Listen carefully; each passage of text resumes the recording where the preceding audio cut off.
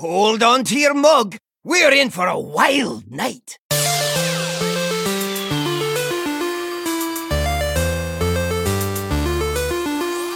Greeting, traveler.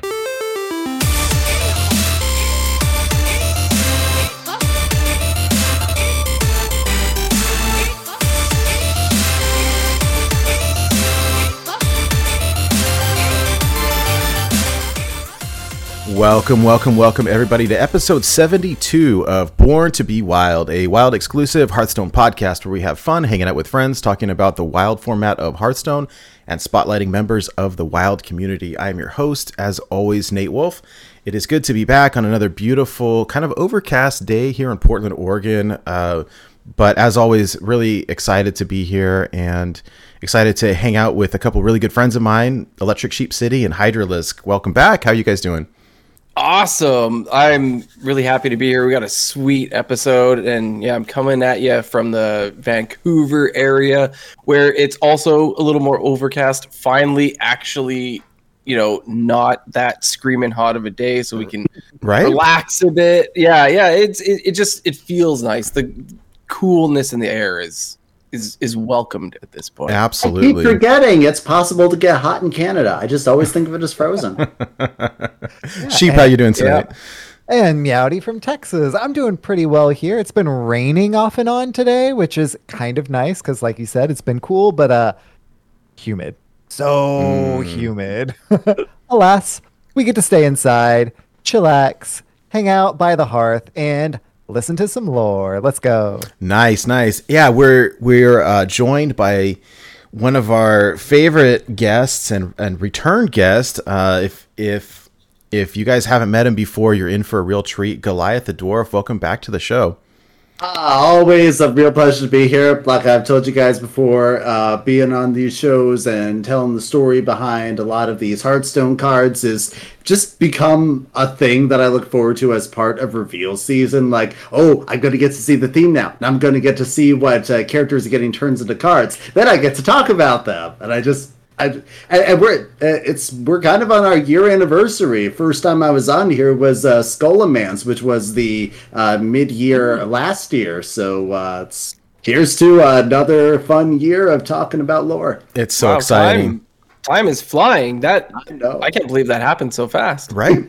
So if you guys watching or listening are not familiar, typically what we do when a new expansion comes out is like right before the expansion, we'll do a gigantic set review, which is a little absurd at this point. Like we're breaking records every time.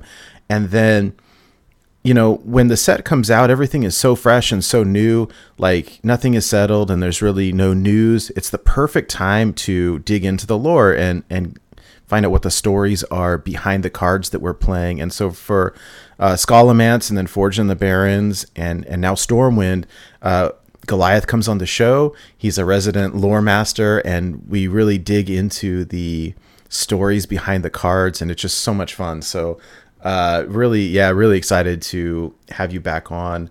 For people, Goliath, who may not be familiar with you, do you mind giving us just a little intro? Who are you? How do you get into Hearthstone? Nothing crazy in depth, but whatever you feel like sharing. Right, my pleasure. So, my real name is Daniel. I live here in eastern Iowa. I currently work as a newspaper journalist and photographer. I just recently moved. If anyone watching the video notices things look a little different behind me than previous videos, because I have my own apartment now. Hey, congrats. It's a wonderful new step in life. And also the reason I did not pre-order the Stormwind expansion, because I have bills to pay now. So I wasn't quite willing to splurge almost $100 on getting packs. So I've just been slowly building the collection this time. Still don't have any quest cards. I'm working on that. Very understandable.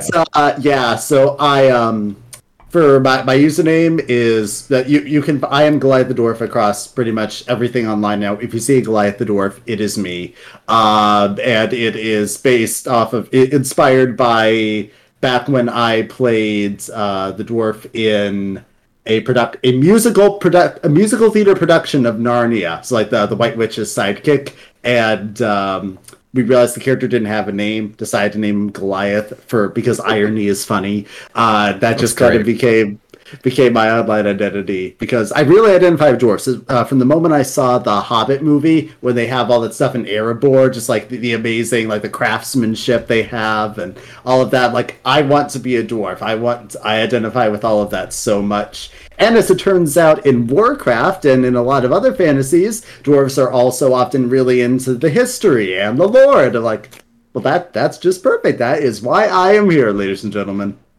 Awesome. Well, it's always a pleasure to have you back. So I'm really excited to kick things off. And one of the things that we are going to try to do tonight is really spend the bulk of the show talking about lore. So we'll chat about a couple other things relatively quickly, and then we'll jump into it. So pretty excited for that.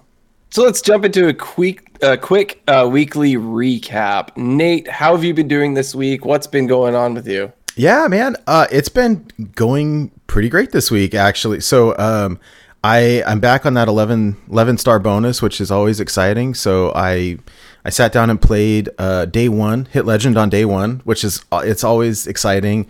There's pros and cons, right? So I did it before the new set came out.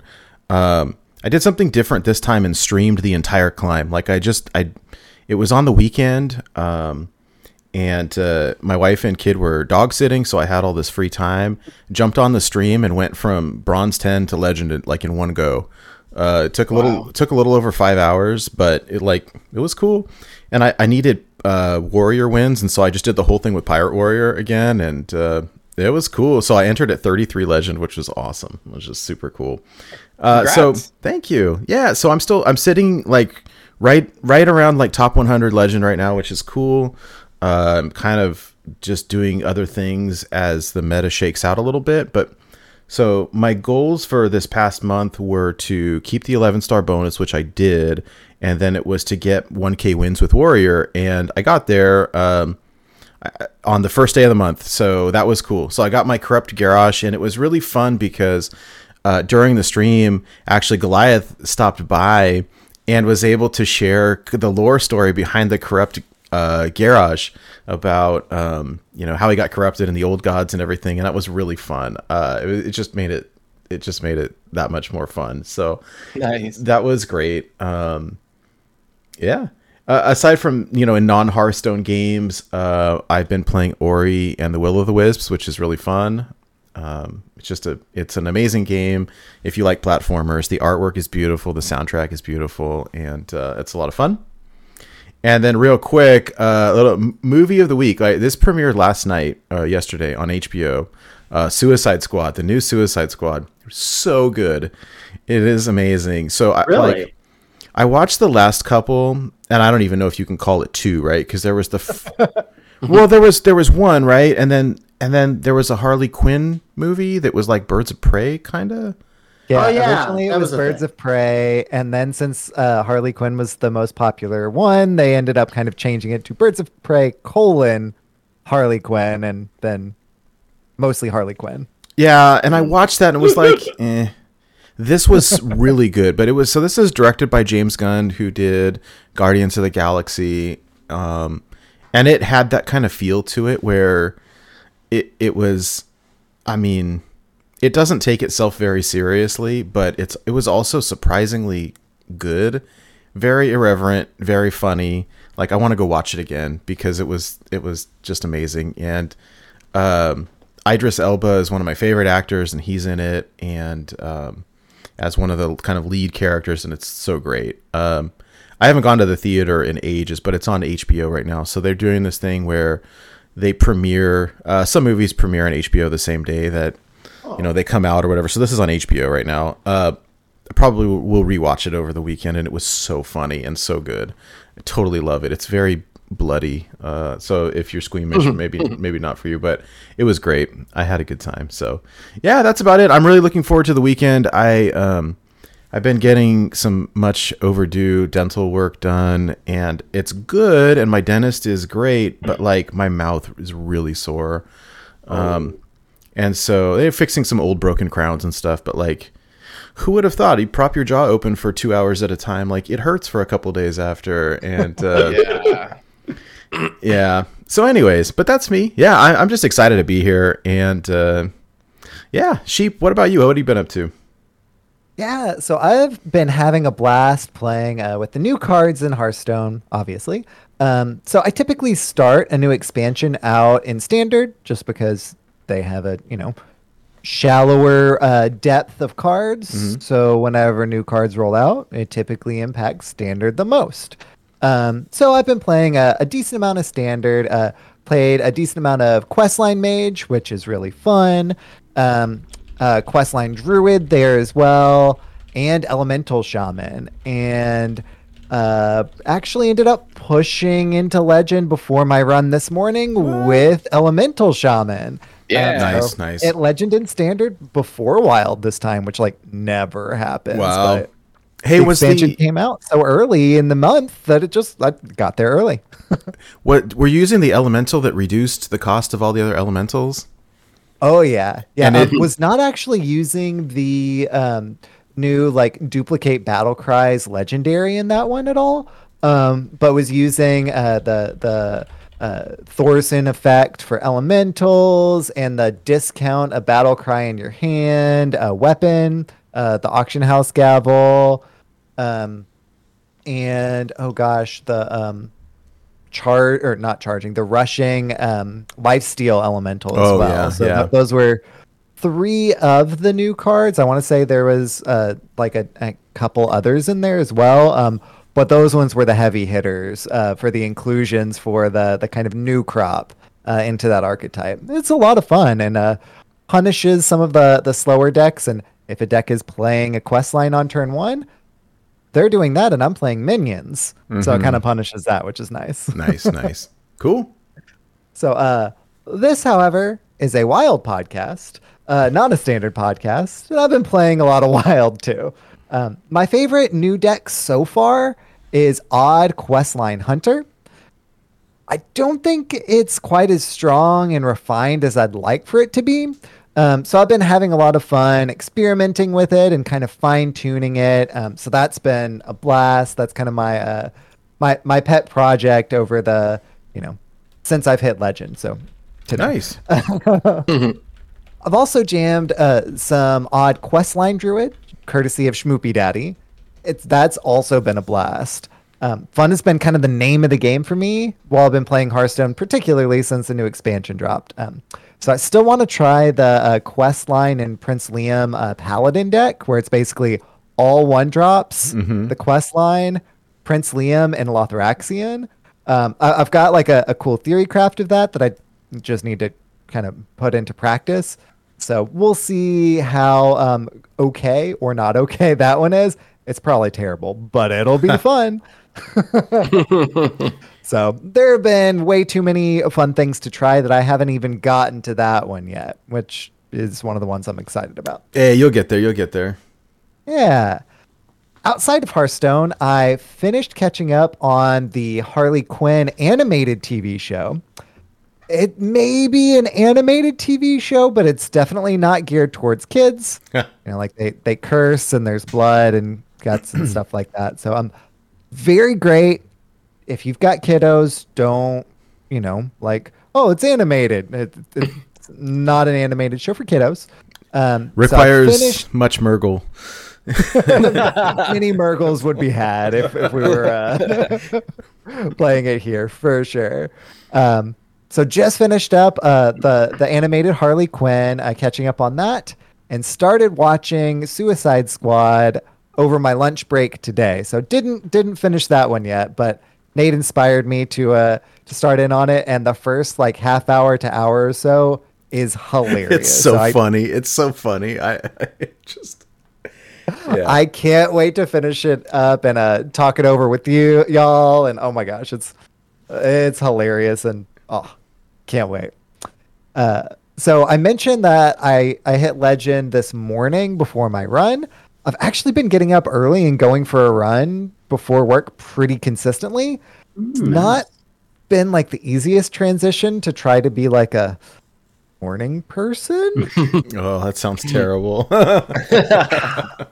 Yeah. So I live in Texas, and trying to go running, the COVID and Delta variant and stuff, like I've got a gym membership, but it's, don't want to, push my luck or anything like that. Well, if I want to try and be active, then going running is kind of the other option. Did I mention I live in Texas? So it has to happen in the morning. So it's been a transition to try and get up early to actually get that in. So it's been an adjustment, but I think I'm kind of starting to hit my stride. Run, pun intended. But somewhere ridiculous hat is smiling. So I'll get there before too long. But until then, it's been an adjustment that I'm starting to adjust to. Nice. How has your week been, Goliath the Dwarf?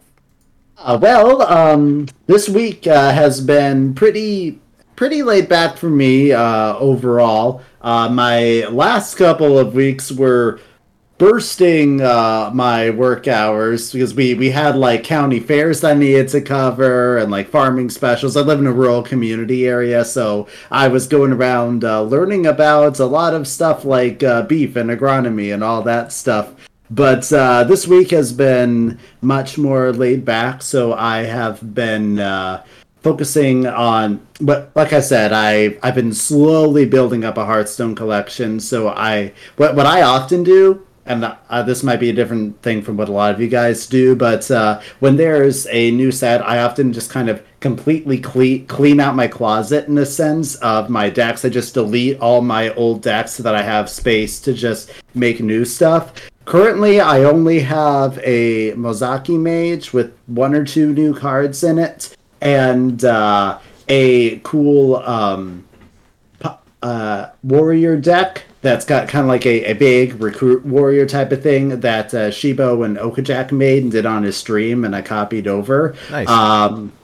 I really want to get my hands on the Warlock, Hunter, and Warrior quest because those ones look the most fun for me to play. I especially want to try out Warlock because I have Niru from the Baron set, and I really want to have some fun. Maybe not the most optimal stuff, but I want to have fun with a deck that I have a reason to completely burn out my deck, that I get the benefits from it from things like that and Chef Nomi, and then I don't have to worry about the fatigue damage. My opponent can deal with that. And so I just really want that quest for that particular reason because it sounds really fun for me to play. Outside of Hearthstone, I have actually, even though I talk about lore that comes from World of Warcraft, I actually haven't been playing that game very much. It's in that current phase of the game where there's not really a bunch of content that I'm interested in, so it's not worth a subscription, but I still follow along with the storyline. What I have been doing, I've been doing a lot more GTA Online, which I know some of you guys do as well, and getting in that, going completely free to play on that. I'm not getting any of those shark cards, so it's taking me a while to get enough money. I'm trying to get one of those nightclubs now, but I did get some game time for Star Wars: The Old Republic, which was actually my first MMO, and so I've kind of gone back to that. I've been watching a lot of the Bad Batch recently, so kind of in a bit more in a Star Wars mode. I go through my ups and downs of being really into that. You mentioned playing an Ori game, Nate. I've actually owned one of those, the first one, for a long time. It's so good. Never finished it. It's so I good. need to do that. But I have been playing a lot of Hollow Knight, which is another amazing platformer with just great art and amazing subtle world building and really challenging. It is one of the best games of all time. It's very difficult and it's very rewarding, and it's just such an amazing game. Yes. Oh yeah, and it just so happens that now they're coming out with a sequel, Silk Song. Yep. Which I'm working on this just in time before that comes out. So yeah, that's it's kind of been the stuff that I've been focusing on recently, game wise. Oh, we'll have to talk about Hollow Knight offline. I could talk about it for hours. Would love to. I've pumped like hundreds of hours into that game. Yeah. I'm still at my first round. Let's go through. I'm gonna have to jump in on that too because I bought it a few weeks ago and I haven't actually played it yet. But my wife has been playing. You need to. the heck out of it because we both bought it, and it's just sitting in my Steam library right now. But I want. Yeah. And Oh, I it's was that just gonna company's say- first game. Like they made no Wow. other games before this, and they just hit it out the park with their first one. It's amazing. Mm-hmm. I think they're adding Hollow Knight to Game Pass as well, so I should have access to it shortly too. Ah. Maybe we'll play Oh. through it together, Hydra. Like Let's in, do it. in conjunction. Yeah. That's That'll be always the fun. best when you have a friend that's playing the game at the same time as you, and you can chat about it as you go. Yeah, it's so Yeah. Yeah. As for me, in my week, Stone-wise, the very first day, I guess, of the season, I pulled a Nate and I just jammed a bunch of Pirate Warrior. But that's actually more like pulling a Hydra, I guess, because I just do that all the time anyway. I don't know. right? I didn't know that was your thing. I don't know. I've loved that deck for a long time. Like, and it's funny because I hated that deck at first when everyone loved it back in Mean Streets. I was like a hipster and didn't want to play it, which is kind of funny. And then you But- saw the light. Then I saw the light. Yeah, I really, really did. What do you call someone who says I liked it after it was cool? Ooh, that's like, oh, I don't know because It's like there's I Elbow liked Spear? it before it was cool, but I liked it after it was cool. I don't know. it's a reverse hipster. I don't know. Yeah, Yeah, instead of the we're gonna hipster have to- making elbow stir. Huh? That's your step. Boaster, the old boast. Oh my god. We'll have to come up with something for it. But yeah, I so, did in the chat, please. so I did that, and I just grinded my way into Diamond, and I only did that on NA. I really actually haven't touched the ladder on any other server yet. I had a pretty decent pack opening. On NA, I generally just, lately anyways, I go for collecting the whole set. And I opened the first, like the 2 bundles, and then bought some more booster packs afterwards. And I scored so many legendaries that, like, I got really, really lucky that I only was missing 5 legendaries after all that. Wow. And I had enough dust just to craft them instead of buying more packs. So I just did it. Nice, dude. Wow. Oh yeah. Yeah, I ended up disenchanting like a few rares that didn't seem like they were going to be nerf worthy because I like to keep all of the extras, right? So I just looked at, okay, there's no way this card is getting nerfed. I'll just disenchant these to get my very last. So I crafted, I think I needed 5 and I crafted 4 and I didn't have enough for the 5th or enough for the 6th, whichever way it was.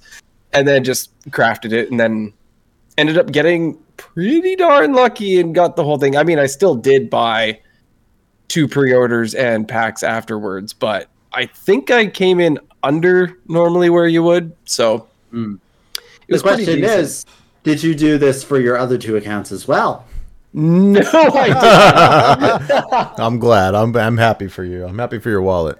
didn't. Yeah, no, I did not. I spent absolutely $0 on the other 2 accounts. I spent like the 2,000 gold or whatever it is to get the mini set, so that sort of sets you back on gold a bit when going into the new expansion. Yeah. But I still ended up on EU having about 7,000 gold, on an Asia 6,000, 5,000 ish, something like that. On Asia, I didn't do very well, so I opened like 60, 70 packs, and I only got two legendaries. 2. Ooh, well, that Yeah, hurts. The one in the first 10 that you're guaranteed, and then pity timered out on the second one. And now I'm just, Started towards the second pity timer, but that's oh unfortunate. yeah, it's brutal. I ended up getting, well, one of them was the Hunter Quest, so Solid. that's cool. Not bad. Not And bad. then the other one was the Rogue Quest. Okay. So, I mean, at least I got the Hunter Quest. That's all Yeah. right. But then on EU, I actually nailed it because I opened only like maybe 10 more packs than that, and I opened 6 legendaries in like Ooh. 75 packs. Wow. It was Variance. so I got Jace, the Darkweaver, the Demon Hunter one. Mhm. I got the Mage Quest, which is super cool. Yeah. And then I got the new Uncle Tony. I got the Paladin quest, the Priest quest, the new Cornelius Rome. And then I ended up getting the Shaman quest at the level 20 on the rewards track. So, like, I killed it on EU. Wow, like, that's great. Dude, Nice. that's great. That's a great haul. You know Yeah. what I got for legendaries? I got Archmage Antonidas. Oh, did you? I know that one bums me out. That's my one Stormwind legendary. And then I also made the really stupid mistake of getting standard packs instead of Stormwind packs for some reason. So I also got Ringmaster Watley. So if anyone has decks that uses him, I can do those now. But man, you hit it far better with the legendaries than me, bro. I did on EU. I totally did. I bombed on Asia. Absolutely bombed. But that's You okay. used up all your luck. You had I to used balance out somewhere. It feels bad too, but because like I grind for all that gold on like all the servers and just like totally whiffed. But I'm fine. Like, I think EU well than made up for it. My Asia account's the lesser of them all anyway. But outside of that, I've been playing a lot of LA Noire recently. Oh, I've heard of that one. Never played it. It is a Rockstar game. Ah. Yes. And so basically you're the good guy this time, you're not the bad guy. So you're a police officer and you're catching all of the bad guys. That's cool. Right? And like the idea is you're trying to solve cases. Like you start off as just a cop on the streets at the beginning, but then you become a detective and you got to search for all the clues and figure out all the cases, and you've got to then go and question people. And so a lot of the game is collecting evidence and then questioning people. That sounds fun. And you have to guess whether they're lying or they're not lying. And like, just when you think you're finally getting the hang of it and you think you know what's going on in the case, and like a big part of it is reading their face. So Rockstar put a lot of effort into their facial movements and how they act when they talk, like Sheep is doing right there. But just when you think you're getting the hang of it and you're reading somebody, you're like, no. Like, I thought I had this case in the bag. Like, it was a case where there's between two people that could have been the murderer, and I thought I had it all down. I completely was off. My boss like kicked me out and demoted me. So yeah, Your in-game boss or real-life boss for being so bad at the game? in-game boss. I don't know if that was part of the storyline or not, that you're supposed to do that bad. I have no idea. Maybe you are, maybe you aren't, but it's really, really fun. I enjoy it quite a lot. I like thinking and trying to figure out the case using all the evidence that you find. And there's a lot of neat dialogue going on between you and your partners, and it's a Rockstar game. So like, it's sort of disguised as being nice and stuff at first, but it actually gets quite brutal. As is tradition. As is tradition. Yeah. Have you ever played any of the Frogware Sherlock Holmes games? I have not. No, They're they kinda look similar. so much fun though. Are Yeah, they good? Because they're like always on sale on GOG, like for like $5 or less. Like they're on sale all the They time. were some of my first Steam games. I'll tell you this: very little replayability when you remember the answer. But they're good, at least if it's on sale and you're good for risking that it might just be a one-time experience. I think that they're pretty good Sherlock Holmes fan fiction, interactive. Some of them are original stories, some of them are based on the classic books. So if you've read the stories, you already know the answer. But yeah, no, if you like that style of game and they're on sale, I'd recommend picking them up for a spin. I will keep that in mind. Yeah, I do enjoy that sort of thing. So yeah, I will definitely keep that in mind. And if they're on sale, lots, cool. Outside of games, back into the books I've been reading. After I finished off Dr. Sleep, I jumped into Stephen King's Salem's Lot, which is very, very interesting so far. There's a lot of character building. Like, you get to know this entire town of Salem's Lot, I swear, before they like really dig into the story. There's so many different characters and stories going on. And I'm about halfway through, and things are starting to get quite creepy. And there's and it's so far it's a great read. It's one of Stephen King's earlier works. I believe it was like 1975 or so. That's about right. Yeah. That tracks, yeah. And yeah, definitely enjoying it. You guys, Nate, I've read you it. said you read it. I've right? read it. It's good. It was actually pretty scary. Which a lot of his are not. And this one was like good. It was really good.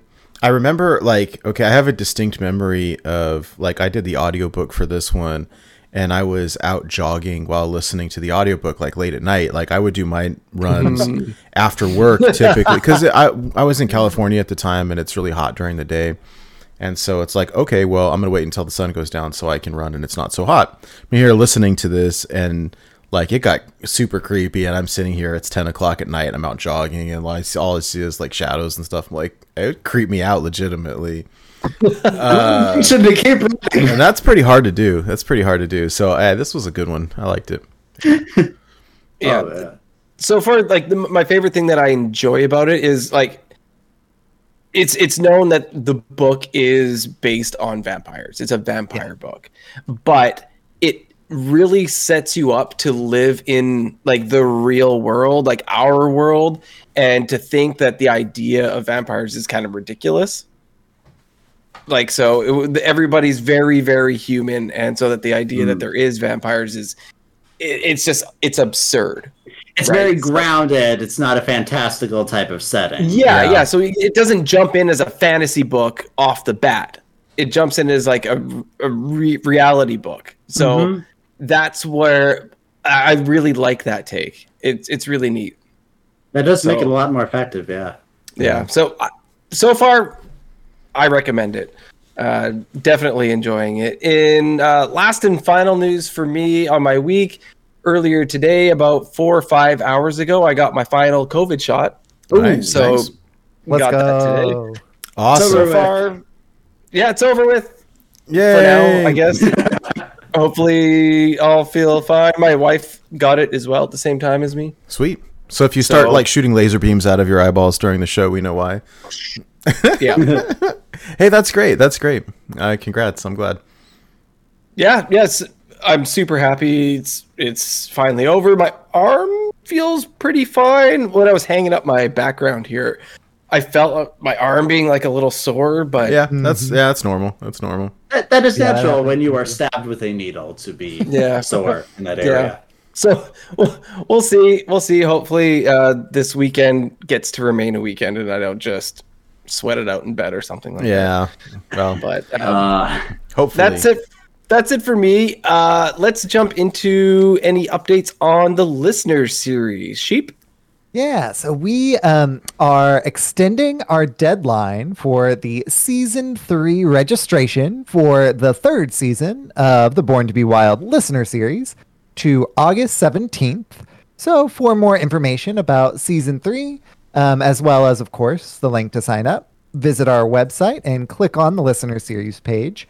So borntobewildhs.com, click on the listener series tab, or go straight to borntobewildhs.com/listener-series. Yeah, I gotta update it still, but like I'll do it tonight after the show. I promise. it'll be done. I got some other updates to do on the website, but yeah, that just buys us like an extra week to kind of finalize things and wrap things up and figure out the challenges and all of that. So Yeah, we've been doing this really cool thing where people are submitting, people in the community are submitting challenge ideas. So we get to kind of evaluate those. So definitely, if you have any challenge ideas, we're still accepting those throughout the coming week.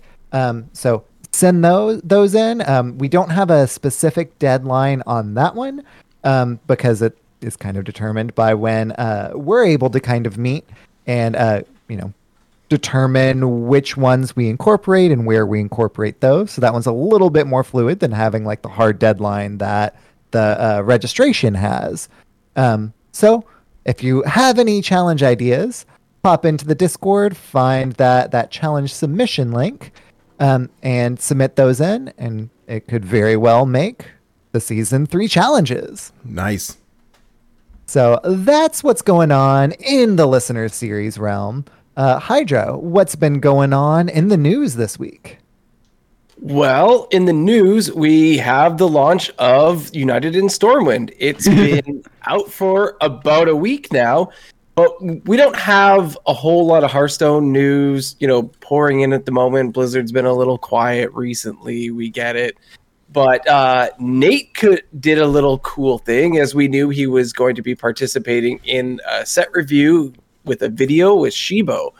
And Nate, do you want to tell us about the video a little bit? I had a quick look at it. I thought it was really cool. Yeah, real quick. It was just a lot of fun. So Shibo puts together these great videos, and it's all kind of the point. Like, if you've ever watched like a Slizzle card review, how he goes super fast, that's the point of this one as well, is to like, what you spend like no more than 5 seconds per card. Like, it's fast. And so he gathered so it's like our reviews. we have you substitute seconds for hours. Yeah, it's so the entire video is about 10 minutes long, and so it's great. But so he gathered a bunch of different people from the Wild community, and each person reviewed a class. And so I got to take on the priest class, which was really fun, and it was great. And it was fun to see different different people's hot takes on cards. And the fun thing about card reviews is like, were we right? Were we wrong? And then get to review. Like, I mean, already we're starting to see what we thought was going to be good, maybe not getting played as much. What we thought was going to be terrible is surprisingly good. But it was just really fun. What I like about Shibo's videos is like, he's got a great sense of humor. They're really funny. They're family friendly. Like, I was able to watch it with my son, and there's a bunch of sound effects and animations and stuff. And it's just really clean and really fun, wholesome content. I really enjoyed it. So check it out if you get a chance. And at this point, like, it doesn't even matter if we were right or wrong. Like, it was just the fun in doing it. And it's so close that like, so close in time to when it launched that we really don't fully know yet. So anyways, yeah, no, it was a lot of fun though. Yeah. Go ahead, Goliath. It's like she was a good buddy of mine. I actually run a D&D game for some of his friends on Discord. Oh, rad. I totally recommend that people check out his content. Actually, we partnered. We actually have a series of lore videos that we make over there. So if you guys like the type of stuff that we're going to talk about tonight when we get to the lore, we have a 3-part Lore of the Undead series. Part 3 still currently being made because it takes a really long time for him to animate all this stuff. And we picked a topic that was really time-consuming to talk about. But, it's real fun if you like hearing me talking in a fake dwarven Scottish accent when I narrate things. Paired with his animation style, then I recommend checking it out. They're fun to watch. Nice. Sign me up. Yeah, Nate, I thought you did really well. I thought the video was great. And I recommend anybody. Thanks. Just go check it out. It was fun. Completely co-signed. Right on. Well, up next, we have another Book of Heroes that will be coming out next week on August 10th. And this will be the story of Illidan. So if you guys like this kind of thing, come check it out. The new bundle will also no doubt be available with the hero portrait as well. The art on this one is done by Alex Horley, who seems to do a bunch of Illidan stuff, and it looks pretty sweet. So, I'm a sucker for these things, so I might be grabbing this. It's something I like to do. And he's just crushing that skull of Gul'dan there. Yeah. The wings looking. He's got the Hamlet vibe. Yeah. The Hamlet, yeah. Alas, poor Yorick. That's what he says every time you play Skull Gul'dan card as Illidan. He says, "Alas, poor Warlock," which is the reference there. So That's great. I get a kick out of that every time. I love it. I love it. I never put two and two together until you just said that. I feel educated. That's great. That's great. Thank you, lore master. I also took a Shakespeare class in college, so. Well, speaking of art, Nate has been working with our artist Christina quite a bit to come up with some new Stormwind themed art for our mascot Nas. And it's not quite fully complete. No, but she sent it to me at like midnight last night. the full thing. Yeah, so it's done. It's Yeah. done. Yeah, Nice. it looks awesome. Thank you. It's super late last night. It came through because she's in I want to say like Vietnam or somewhere like clear on the other side of the world, and so we're in vastly different time zones. But she's an incredible artist, and so yeah, this came through late last night, and so pleased with it. She always does amazing work. So really excited. It looks amazing. I love the theme. It just looks great. Thank you. Yeah, it's fun. It's fun. So we are working on a new, finding a new vendor for our merch stuff, and so once we can find that, then we can get this put out on shirts or posters or stickers or whatever it is. And so I was talking to her about hey, maybe we do a new one of these every expansion and do it like a theme based on what the expansion is. And she was like, oh yeah, that'd be so cool. She's been great to work with. And so I am excited for new artwork as always. And yes, it is. He's holding the Sword of a Thousand Truths. So that's some flavor there. It's a lot of fun. He has killed many Elven Boars. Yes, many. Yeah, it's a little. I was sad that's not like lore. It's South Park lore, but it's pretty funny. And now is Hearthstone lore as well. Right?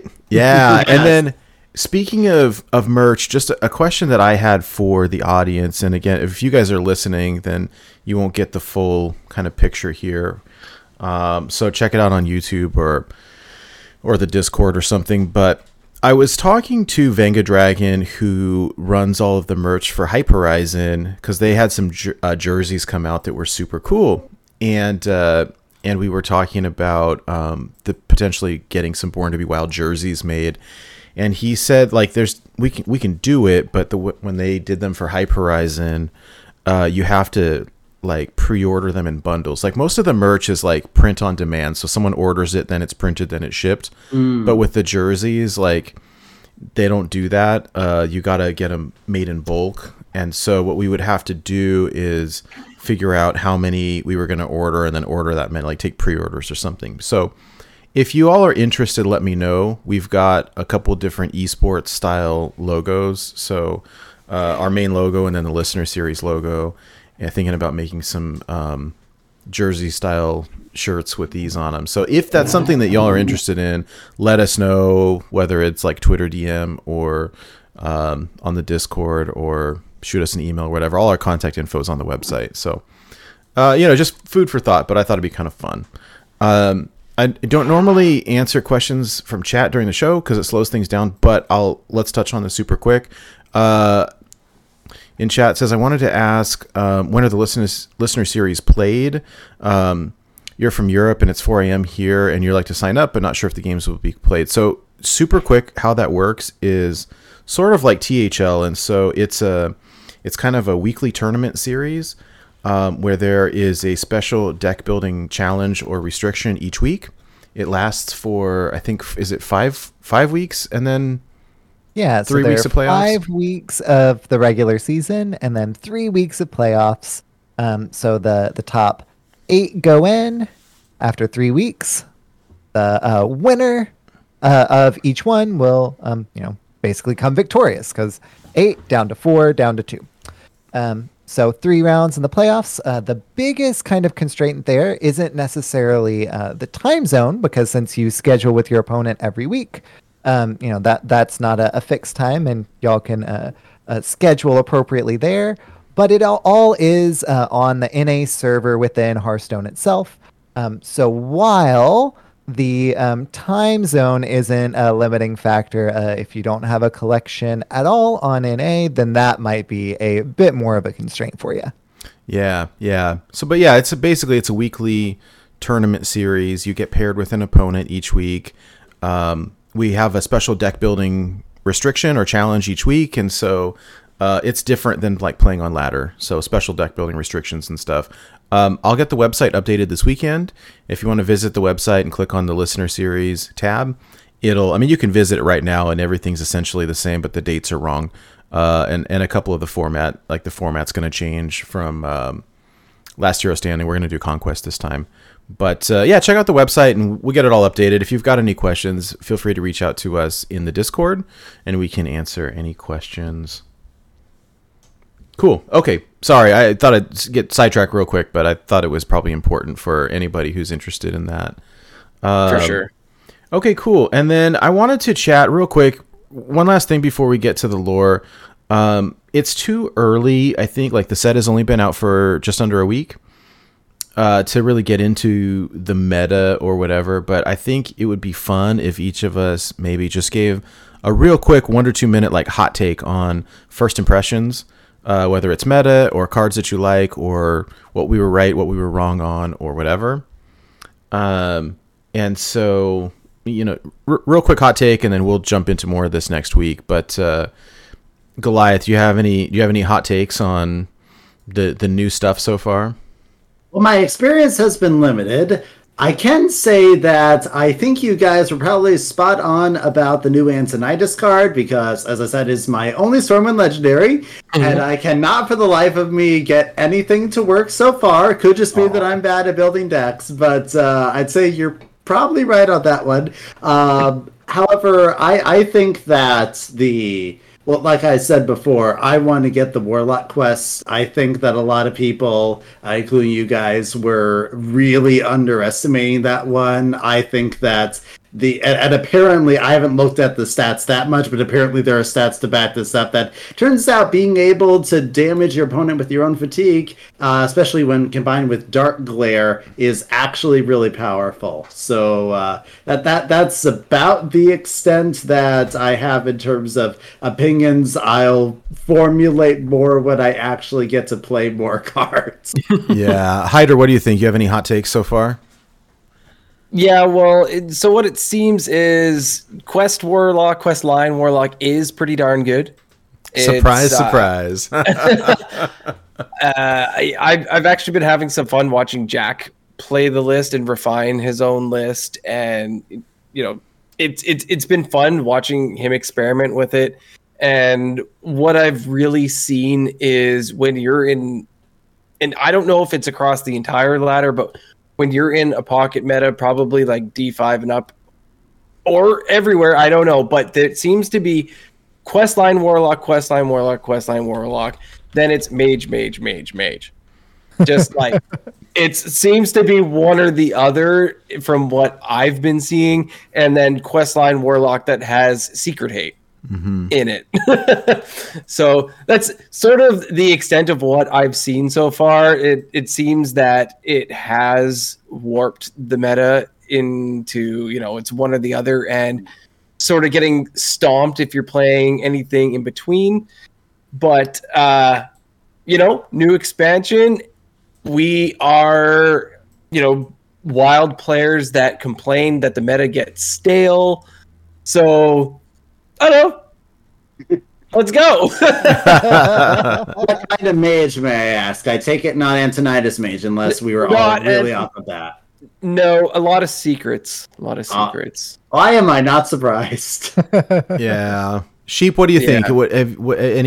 Any quick hot takes? It's a combo and aggro meta, and I love those kinds of metas because I like playing aggro. Control, it does not seem to have a very firm grasp on this meta. So I understand why some people are less than thrilled by it, but I'm having a blast. I've been playing a lot of Odd Questline Hunter, and that beats out the questline Warlock because it just gets there quicker. And it can beat Mage because it runs Flare. At the very least, the one that I made does. So kind of targets a little bit of both, which is really nice. Yeah. So I've been having a lot of fun, a blast, in fact. And but I know that as soon as the people either get tired of the questline Warlock or it gets nerfed or it'll kind of shift, and we'll see kind of how it settles in and what's strong in the meta as it is. Right now, it being a fast combo or fast face aggro. I really like those personally, but I understand why it's not some people's favorite. How about you, Nate? What are your hot takes? So here's the caveat, right? We're less than 1 week in, and so the meta is hardly solved, So if anybody thinks that this is like the new thing, like, everyone wants to experiment with the stuff, and then everybody checks like the different social medias and YouTubes and see what everybody's playing. And so there's a lot that's still unexplored. It was, I think, real quick. It was like, well, number one, also clearly we were wrong about the Warlock quest. It's much stronger. It's so easy to complete that I think we underestimated it. And it's disgusting how fast that happens. It's so fast. It's so fast. And so in this kind of pocket meta where I'm at in top 100, like a lot of people are playing it. And then it was like, okay, what beats that? So then a lot of people were playing Mozaki Mage, and the other one was the Questline Hunter. And then I've seen a couple different versions of the Quest Hunter. One was the odd version, and one was a non-odd version. And I think that there's merits to both. And it's just unrefined. It depends, The odd version does more damage, but the non-odd version has more draw. And so it's like, well, what do you want? I think they're both good, and everything is still unrefined. I did see a little bit of this new Shadow Priest, and it seems cool, but I think it's a little bit too slow at the moment to keep up with everything else. So yeah, we'll see. But so far it's cool. I mean, I'm just not sure where everything's going to shake out yet. That being said, Wild is so fast and so powerful. It's like, well, you got to do something quick. And if you want to play something slower, like, you're probably going to lose. I mean, it feels bad saying it, but I guess we'll see. And they've already said, like, we didn't jump into it, but Ixar did his AMA a couple hours ago, and I didn't see anything in there that was too crazy, but he said that they're meeting on Tuesday to discuss balance changes. And so we'll probably see nerfs mid next week. Depending on what people are playing. I mean, typically they're based on standard, and so we'll see. But yeah, I mean, overall it's fun. I saw Get Meowth was playing a Taxes Demon Hunter, like Death and Taxes Demon Hunter, to try to punish all the Warlock players as well, and it looks good. I mean, I don't know, I haven't tried it yet, but so far, at least people are trying new stuff, which is cool.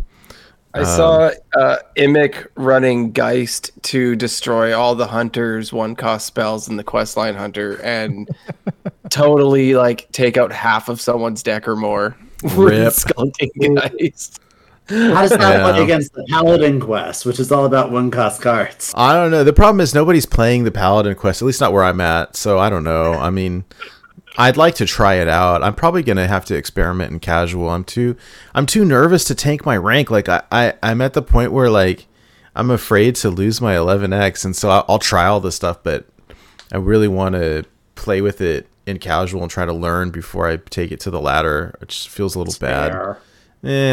Anyways, but yeah, I mean, overall, hey, new cards are fun. So experimenting and exploring is fun. This is the stage that I love, where you can, there's less judgment for trying out things as anything goes. You never know what could be the surprise power combo.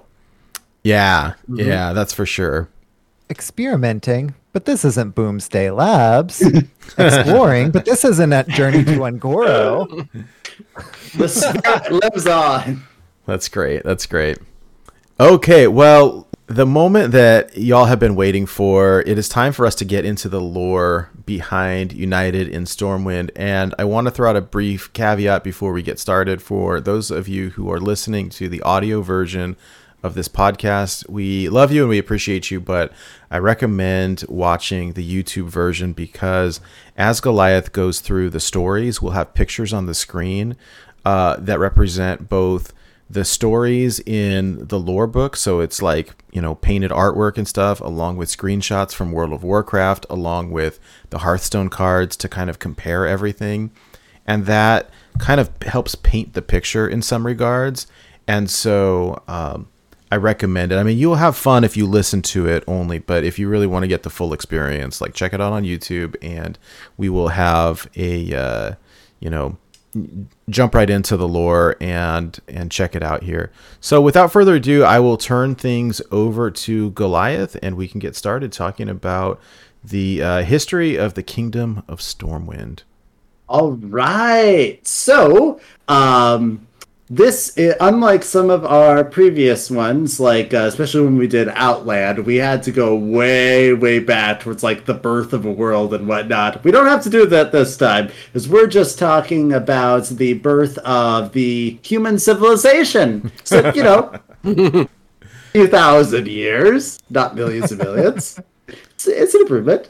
But so basically, and I will give the heads up that there are going to be multiple points here where we could branch off on tangents into many other closely knit stories here. I will attempt to keep this as streamlined as possible. If you guys have clarifying questions, go ahead and ask, but know that you may add an undisclosed amount of time depending on the answer.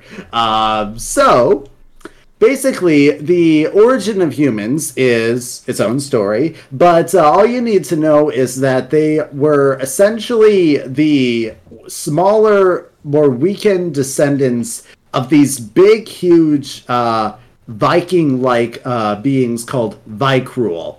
I know they slightly changed the word Viking, who settled in this area in what would become known later on as the Eastern Kingdoms. And humans were, like I said, they were much smaller, they were weaker, but they had an incredible drive to survive, amazing survival instincts, and they branched off into many numerous tribes.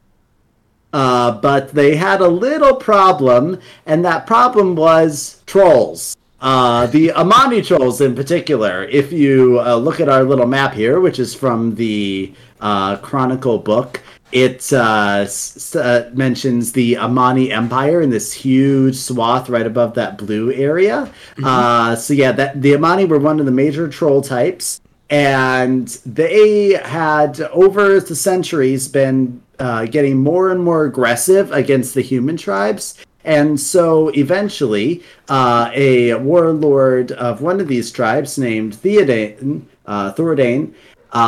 sorry, I mixed up my pronunciations occasionally and need to double check myself. But he realized that humanity needed to unite if it was going to survive against the trolls. And so he went, and through a combination of clever politics and sometimes having to outright conquer, he managed to unite the tribes. He was actually a very fair ruler and everything, and built the Empire of Erethdor, with his capital city as the fortress of Strom. And that lasted for a really long time, but over time, the people began to form other cities that gradually became their own independent city-states, and then their own independent kingdoms. And it was kind of like they were all playing rounds of Sid Meier's Civilization, basically.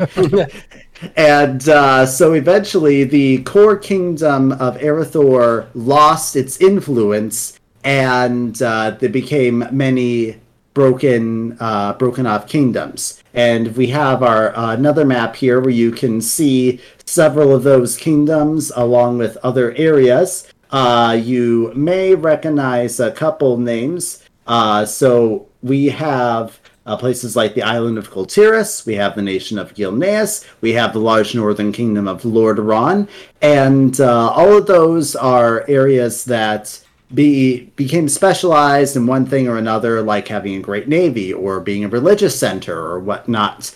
But what happened was that there were still a whole bunch of noble families that were in the original capital that was just crumbling to dust. And so they were like, okay, what are we going to do? Some of them went north to the kingdom of Lordaeron, but others decided to go down south to an untouched land and found a new kingdom, and that became the kingdom of Stormwind. Stormwind there it is. Was focused in a very lush area, had a natural protection with cliffs around it, a natural harbor, and just really good lush forests and farmland all around. It was really a good place to settle a new kingdom. And so that is how Stormwind was initially founded, and how it relatively peaceful existence for a kingdom for a decent amount of time, a few centuries and whatnot. You have your typical kingdom political struggles and all of that, but overall, nothing unusual was happening until they had to face an enemy about 75 years before the first Warcraft game starts. I'll give you guys 3 guesses as to not you, Nate, because you know what it is. Hydra and Chief, I'll give you guys 3 guesses as to what this terrifying enemy was that threatens Stormwind. I mean, the Horde? Horde wasn't here yet. Okay. This is before the Horde. Before the Horde. Mm-hmm. Oh, boars. Closer than you think. Not boars and not quill boars. Quill boars are over on another continent. But Hydralisks. Zerg. It was the Zerg that came. Nope. It was Gnolls. Oh, I was not gonna get. I should have known it. That's great. Yep. And so, yes, the Gnolls, these hyena-looking creatures, had always been pests, but they happened to get one of those random great leaders that comes along that happens to have a very strategic mind about things, and this guy was named Pack Lord Garfang, and he united the Gnolls together, and they started becoming a real threat towards Stormwind. They were just sacking all of the farmland around, creating a big problem for the outlying civilians, and so everybody retreated into the city of Stormwind for protection. Then they started attacking the city of Stormwind too, and it took the Great King, whose name was King Barathin Rin. So that last name might sound familiar to you guys. This is Varian's grandfather, Anduin's great-grandfather, and he came up with some pretty clever strategies to defeat the Gnolls, largely boiling down to tricking them into making another full assault on the city. But it turns out that Gnolls are pretty cowardly creatures, and so the leader actually hung back in his own camp, because he's not going to risk his life actually attacking the city. He's just going to send his minions to do it. So the king got him to commit all his forces to the big assault, while he and his guards snuck around and eliminated the Pack Lord and his bodyguards. And without that strong leader, they just all were disorganized again. And that was the end of the Gnoll Wars. But that was kind of the start. By the way, this is the same species as Hogger, but the Hogger wasn't around yet. He was a different Gnoll who caused problems later on, but this is his same species here. So, now we have the first 4 Rin Kings that we're going to be talking about. Yeah. Well, I was going to ask you, should we take a look at the city itself, like of all the statues and stuff, or do you want to do that later? The statues come in much later in the story. Okay, we still cool. have other stuff to talk about first. All right, cool. Just cue me when it's time, and I'll pull that up. Sure thing. Love it. Thing. But yeah, you let me check. I have to check our listing right here. Okay, so yeah, you can go to the next slide area. Yeah, so the next Rin that we're talking about was King Lane Rin, the son of the previous king, of course, and he had a different problem. Not gnolls this time, but trolls. And not the Amani trolls either that were up in the north that the humans had united in the first place. No, We have these... internet trolls. No, I'm sure those will be the threat like 50 expansions from now. But no, these were the Southern Forest Gurabashi trolls. I'm sure that name might ring some bells for you guys. Berserker. Gurabashi Berserkers, Gurabashi Chickens. They had a pretty strong place in Rastakhan's Rumble. Did lots of troll tribes. There's lots of troll tribes. But these are the two ones that mainly concerned with Amani in the north and Gurabashi. They're the fierce jungle trolls in the south. And they had been causing some trouble because if you may have noticed back on our map of the kingdoms, they're just south of Stormwind. So as Stormwind kept expanding into outlying settlements and whatnot, they're kind of intruding on the trolls' territory. And so there's a lot of struggles with that sort of stuff. But again, they kept increasing the aggression a bit more and a bit more. King Barathund wanted to keep things non-aggressive. He's just like, okay, we're going to strengthen our guards here. We are going to make sure that all our civilians are better protected, but we're not going to assault them. His son, Prince Lane, disagreed. He thought, we need to go in and show these trolls who's boss. And he had two friends who are also at Hearthstone here. One of them is the guy that you know as the party man from Karazhan, Medivh. And the other is Stormwind's warrior legendary, Anduin Lothar. The three of these guys were the best of buds from the time that they were kids. Medivh was the son of the court conjurer, Neela Saran, who you may remember as you fight his ghost in the Karazhan adventure. And then the three of them were just really good buddies, and they decided to go out on a secret undercover mission together to strike at the Gurabashi trolls without the king knowing about it. Because their logic was, hey, you know what? Come on here, Lane, you're literally the king's son. And we're all really close to him. So if anyone can get away with disobeying his non-aggression order without actually facing consequences, it's us! So how about the three of us just go and sneak into the troll, the heart of the troll empire here, and we'll just destroy them, just the three of us, and prevent them from attacking, and then we'll just go with the idea that it is easier to ask forgiveness than to obtain permission, and everything will be great. Didn't quite work out that way. Oh, no.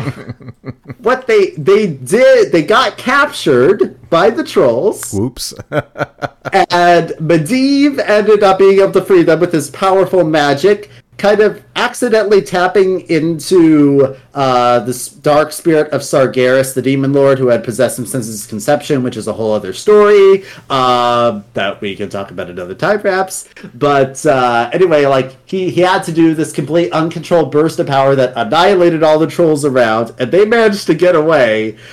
But all that did was rally and literally unite every other troll in the area to go and attack Stormwind. They literally make things worse. Yeah, and so our image right here was because we have all of the trolls who are attacking the city. Medivh had to go Super Saiyan again and just completely unleash his full power, and he just annihilated them with fire spells, frost spells, arcane spells. He used 3 spell tribes there. It almost is like he was working to complete the new mage quest line. Does Medivh have to take like a really long nap after he goes Super Saiyan? That depends. At this point, his powers were still. He was just learning to tap into them and was very afraid of the uncontrolled. It took a desperate situation like this for him to just unleash everything. Actually, when his powers first emerged on his 14th birthday, he went into a coma for many years from the shock of it. Very long nap. Yes, that was just a one-time thing. He gradually obtained more control over his powers. But yeah, that was the thing. So this was known as, surprise, surprise, the Gurabashi Wars. These are pretty easy to remember names. You fight the Nulls, you call them the Null Wars. You fight the Gurabashi, you call them the Gurabashi Wars. And so, we have a question. Shmoopy, was he influenced by his demonic possession? Yes, that is correct. Again, we won't go too much into that, but he kind of discovered to his horror that as he was fighting against the trolls, he was making their deaths as excruciating as possible, and he was enjoying it. He was very horrified to realize how much he was enjoying torturing them to death with arcane fire and whatnot. So, yeah, that sort of thing will happen when you're unknowingly possessed by the Lord of all Demons. But yeah, so that was the Gurabashi Wars right there, and but then what happened, unfortunately, was the king died in the fight, and Lane became the new king, and he had so much guilt, so much like survivor's guilt, and like because they were literally like, we caused this, and no one else knew. They were like, hooray, Medivh saved Stormwind, but no one knew that we actually kind of doomed Stormwind too. And so they just kind of decided to, just try to make up for it by being responsible as they grew up to protect the city. Medivh went off to go and try to learn to control his powers and move into Karazhan with his mom. And Lane became the new king, and Anduin Lothar ended up becoming a high-ranking general in the Stormwind military. And that sets everything up for the Dark Portal, and now we get the Horde coming in. Which, again, how they got here is an entire other story, but it's enough to know that basically what happened was Sargeras, possessing Medivh, made contact with the Gul'dan over with the orcs, and together they pooled their power to create the Dark Portal as a way to bridge the worlds so the orcs could come over and conquer Azeroth for the demonic Burning Legion. It's a simple 3-step process. Establish contact, make portal, bring an invading army. It's easy. Profit. Yeah, profit, exactly. So, we've gone through quite a bit. Does anyone have any clarifying questions before we move on to this next League of the Story? Not that wouldn't go down a far longer tangent than we would probably have time for, because we want to learn a little bit more about Stormwind than the tangents that I would take us on. That's true. Your tangents could result in more episodes with me on them. We'll see how all that works. Okay, so yeah, we can move on to our next slide here, Nate. Okay, so I've got Khadgar up here. Where does he fall in line? Well, Khadgar became Medivh's apprentice during this time, and he was kind of sent to spy on him a little bit, but he uncovered that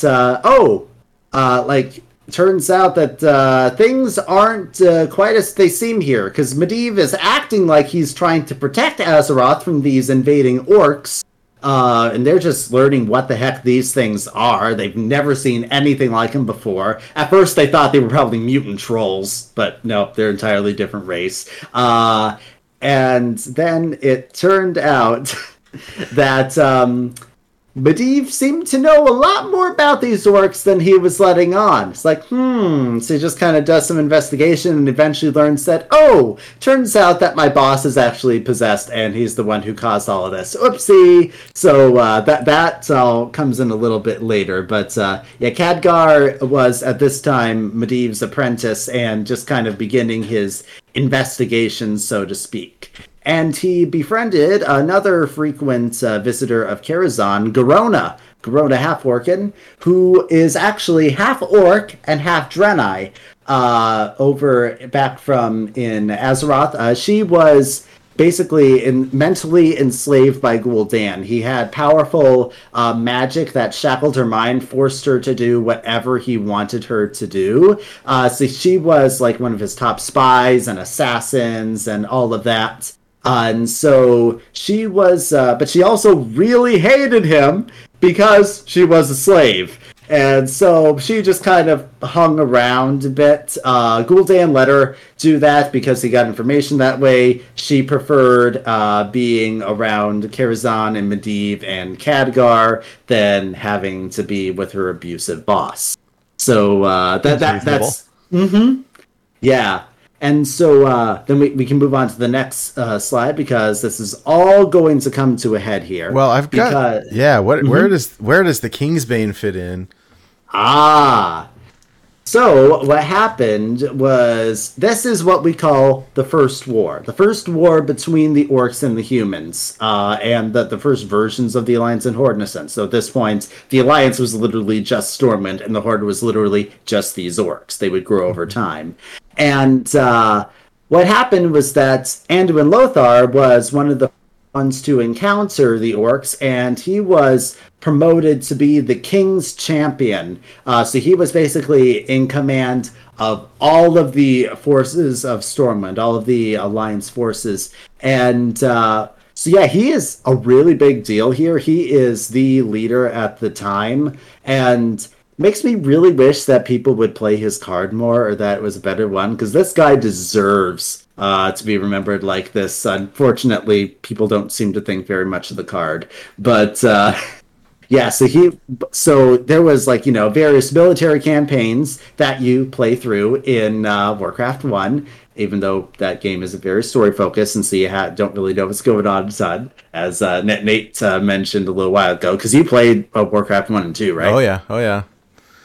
And this is the story that happens in the very first game, Orcs and Humans. And the way that it ended was Garona was working with the Alliance because, like I said, she really hated Gul'dan and the Horde and all that.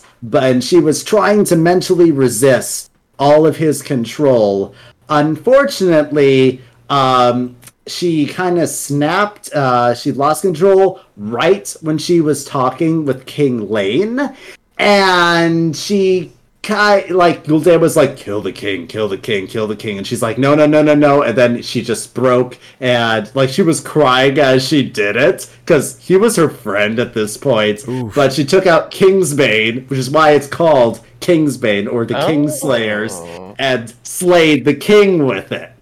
Just a little light regicide, no big deal. Mm-hmm. And then just escaped in the middle of the fighting. This had a really big impact on Lane's young son, Varian, who happened to be right there and saw his dad's orc friend kill him, and that forever biased him against orcs. He would always suspect that they were going to betray him because, these things are impressionable when you're a kid.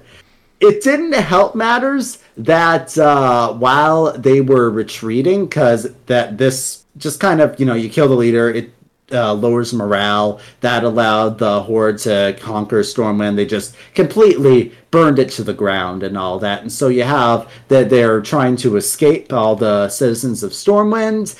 And Varian's mom happens to die while they're trying to do that. So, what a great day. You lose both your parents, one after another, thanks to the Horde.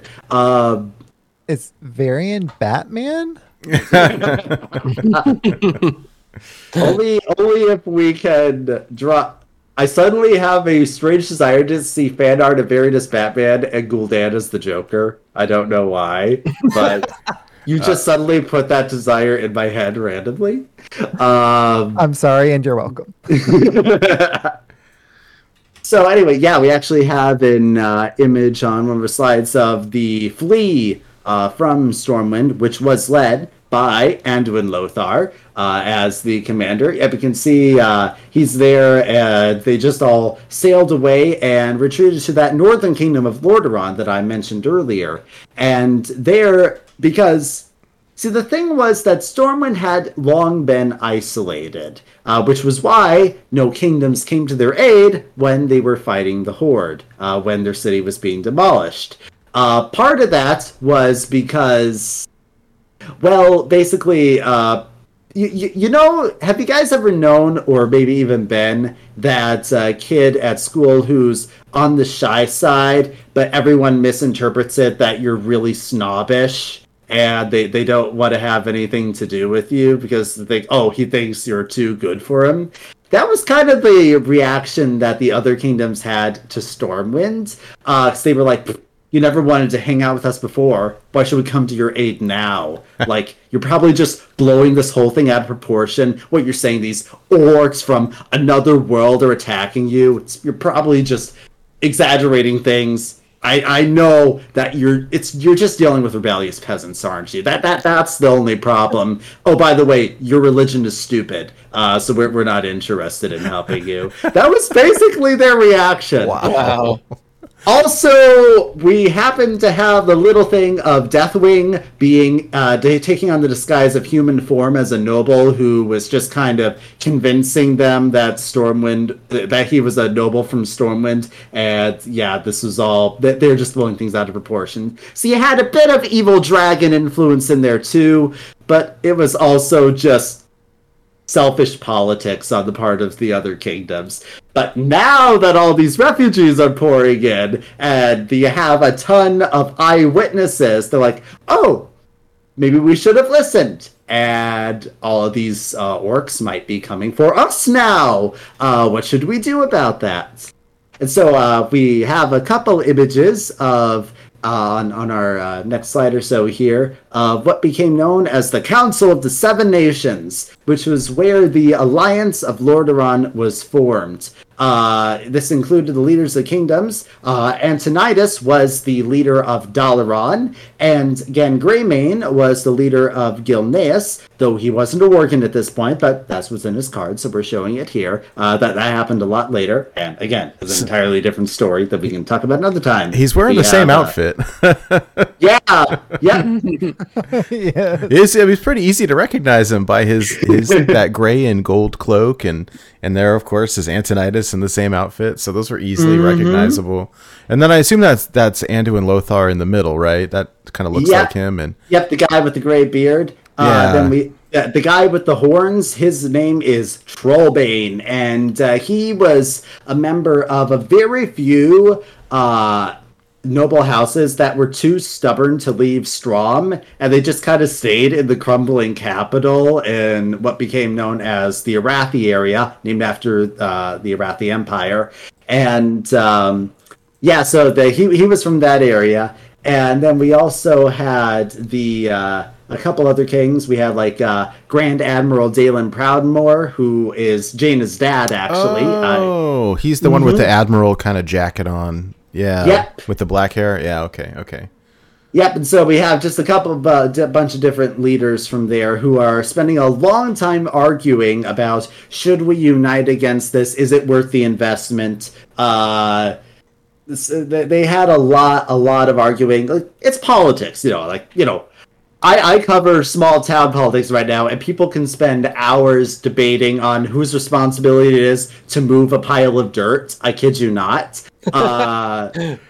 True story. And so you can imagine all of these kingdoms, they're spending a really long time doing this. But they are rallied by Turellian. Turellian is a priest at this time. Paladins hadn't quite been invented yet, so he's just a very high-ranking, influential priest here. But he gets up and he rolls really well on his charisma score and gives this great speech about how if they do nothing, they will be remembered by history as the indecisive kings who were destroyed by their own ineptitude and unwillingness to cooperate with each other. And he literally has Orphan Varian up, and he's like, do you want all of your kids to end up like this guy right here? And so... yeah, they all decide to form the very first official alliance, the Alliance of Lordaeron, which is the uniting of these human kingdoms all together, and they are going to go and combat the Horde when it comes for them.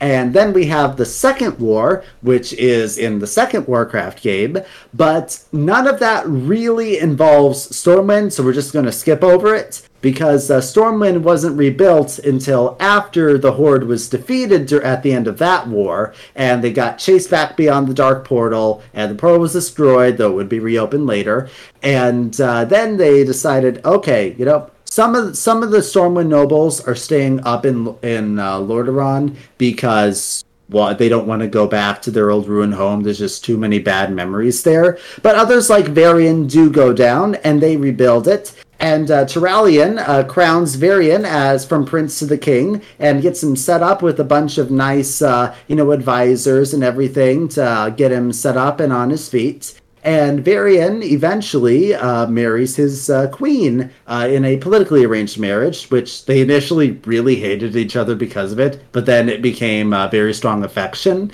Her name was Tifton. She was known to be very beautiful and very kind, and so that there was a lot of work in the rebuilding of Stormwind.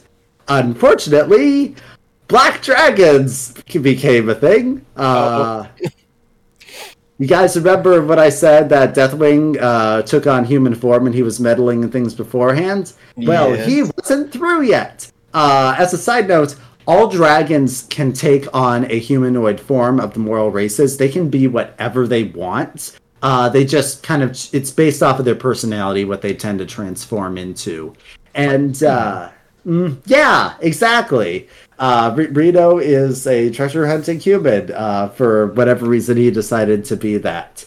But anyway, so Deathwing takes on the guise of the noble Lord Prestor and does a lot of influence there. And he also brings along his daughter, Lady Katrina Prestor, who is actually his dragon daughter, Onyxia.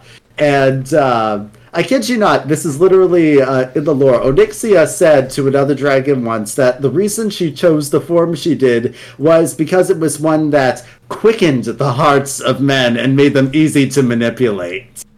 Yeah, she basically pulled an Ursula and was like, I am going to be the sexiest human lady that I possibly can because it'll allow me to get a lot of political power because hormones. And she became a noble of the court with a lot of influence as Varian was growing up and taking on more of his authority and stuff. One of the ways that she managed to pit things against each other, she would often really work to influence that forces were not sent to areas where the Black Dragons were doing stuff. Like her brother Nefarian, who you may also know as Lord Victor Nefarious from the Black Rock Mountain. That was his human guise. I didn't know. I didn't know that they were brother and sister. Okay. Yep. Here's the thing about dragons is that all of the dragons in a dragon flight are the children or the consorts of the aspect. Sometimes both. Don't think about it too hard. So yes, basically every black dragon was either mating with or a child of Deathwing. Noxia and Netherian were brother and sister, and they just kind of leaned into that for the whole human disguise thing. Like, oh yeah, we're a noble family that happens to be very manipulative. And happens to want to divert all military forces away from anywhere where the Black Dragons are doing stuff, because they viewed humanity as the greatest threat to getting their Black Dragons ruling the earth and all that. So they decided to do things through through political manipulation. One of the things that Katrina Prestor did, was that the Stonemasons Guild had been one of the chief forces in rebuilding Stormwind. Like, they spent a lot of time working on rebuilding an entire city that had been destroyed by the Horde, and it was time for them to be paid. The nobles didn't want to pay them. They wanted to pay them a very small amount. While the Stonemasons Guild decided that they wanted to increase their demand because they were starving. And she played both sides against each other, constantly convincing them to dig their heels in and not give in. Varian was trying to be compromising about stuff, and she kept on trying to influence him, but he was too strong-willed for her, even with her magic. And so eventually she managed to convince the nobles that they were just not going to pay the stonemasons at all, which resulted in a huge riot, like a mob throwing rocks and everything. And one of those rocks happened to hit Queen Tifton, and she died.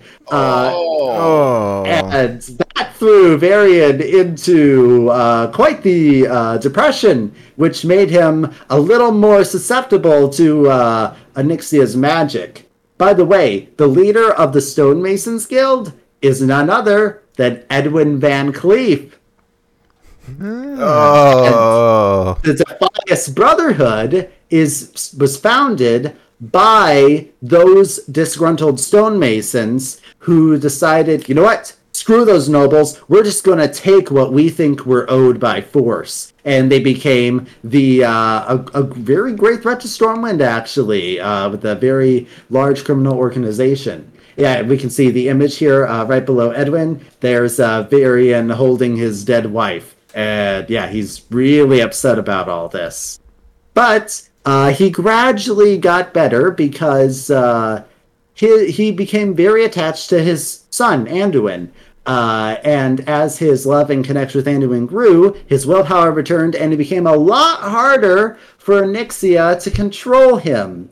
And so she decided that she needed to take really drastic measures if she was going to be able to manipulate Varian. What would you guys do if you're a magical dragon disguised as a sexy human lady noble, and you want to be able to control the king? What would you do? So I've read the first graphic novel, so I think I know what happens there. So I'm going to recuse myself from this one. All right. I don't know. It sounds like a trick question. I don't know if I should answer. I don't know. I mean, I don't know the answer, but based on the the trailers for all of this stuff, I assume the answer is become his teacher. Influence the the king from within or whatever. That's close. That's really close. What she did was she orchestrated that Varian would be kidnapped by the Defias Brotherhood and taken to an island. There, she performed a ritual that literally split him into two people. One of them was a weak-willed Varian, just the part of his personality that enjoyed the luxuries of court, the privileges of being the king, and was very infatuated with Lady Katrina Prestor and would do anything she said. The other half embodied Varian's iron will, the part of him that could never be broken, that could never be swayed. And she decided that she was just going to separate these aspects of Varian's personality into two people, and she'll kill the strong-willed one and have the other weak-willed one be her puppet. And that's entirely reasonable as a political move. But it didn't quite work out as she planned, because the ritual was interrupted by attacking Naga, and the strong-willed Varian managed to escape in the chaos. He lost his memory, and he ended up becoming a gladiator alongside Valera Sangrelar and a night elf druid named Brol Bearmantle, all working for an orc named Ragnar Earth Theory. Stop me if this sounds familiar. Oh boy, Yep, so this is where the Valera Book of Heroes comes in. cool. Mm-hmm. And now this is getting to be the general setting. We're at that point where the year story that we're in for Hearthstone right now, this is where this is set. Where there's been all this stuff with stuff going on in the Barrens. It's all that same timeline. It's where the story with Valera is going on. And at this point, eventually Varian makes his grand return, but it's the Weak World Varian. And he had been presumed dead, and Anduin had been crowned king, actually, with High Lord Bolvar Fordragon as the Regent Lord, because, Anduin is a little kid right now. He can't rule a kingdom on his own, so Bolvar Fordragon is the one in charge of guarding him. I get a kick out of how this is our third card for this guy, and he kind of combines the aspects of the previous two cards we've had of him, because he does hand buffing. That was kind of a thing that sort of happened in his first card, and it's about Divine Shields. This guy is going to eventually become a Lich King, but right now he's just a really good knight. He's actually not a paladin. They just put him in the paladin class for whatever reason for Hearthstone, but he is Anduin's protector. And when Varian comes in and he's acting different, Bolvar and Anduin are the two who most suspect that something is not quite right here. It's like, no, we know this guy. He would never be this much of a simp. Like seriously, this he just looks at Lady Prestor, and she gives a little wink and a nod and says, "Oh no, you don't want to actually fight your enemies. That would use resources." It's like, nope, she's right. She's right. But we'll just stay where we are. We won't go and help in any of our or anything. Because she's just trying to weaken everything as much as possible. But then eventually, Strong-willed Varian comes along after many, many adventures, which are far too many to recount here, along with his friends, which took an entire comic series that Sheep, you said you read the first version of. I have yet to actually pick up any of those. But can you imagine the reaction that each of these variants have where they come in and they see another version of themselves? Like, how would you... meme. Yes, Spider-Man meme, exactly. And each of them is like, I'm the real Varian. No, I'm the real Varian.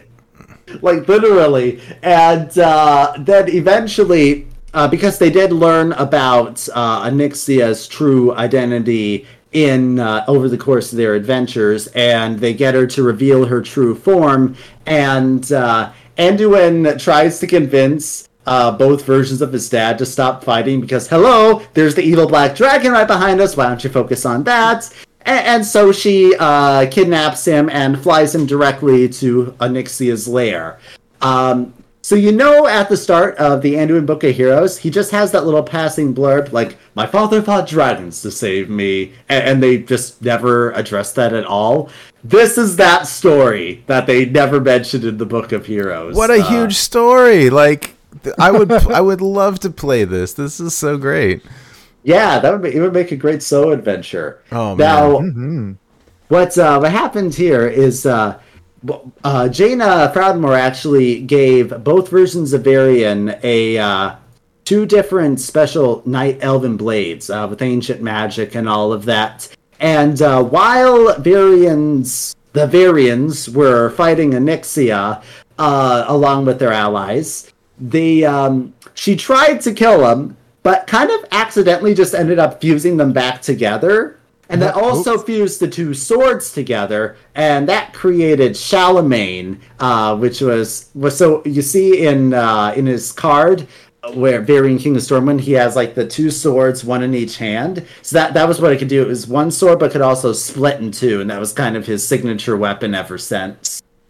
I see. So yeah, okay, it's hard to see, but yeah, there's two swords there, one in each hand. Okay. Cool. Yeah, Pilatus. That's awesome. Yeah, he's just kind of charging forward with those, and Yeah, that is basically the point where we are at in United in Stormwind. I think that right now, obviously since Lady Prestor is still around in the cards, in the trailer, and she has like influence over Anduin or whatnot, this is probably set either before even the Weakwill variant returned, but definitely before she was killed. So that provides you with a bit of context. There's other stuff that happened in the story later on. And this very lovely image from the Warcraft Chronicle book here is after Varian was fused back together and he's just kind of having a bonding moment with his son. Unfortunately, the fusion was a bit imperfect. His low gosh side, his aggressive side, would always be a bit more on top, and so that was one thing that really got in his way with trying to make peace with the Horde, like Jaina was always trying to get him to do at the time. On top of the whole seeing his father murdered by orcs early on in life, and. But yeah, that's the basic story of Varian. Stormwind doesn't take a center stage in lore that much more. It was burned down by Deathwing during the Cataclysm, so there was a lot of destruction for all of that stuff, and then eventually was rebuilt again.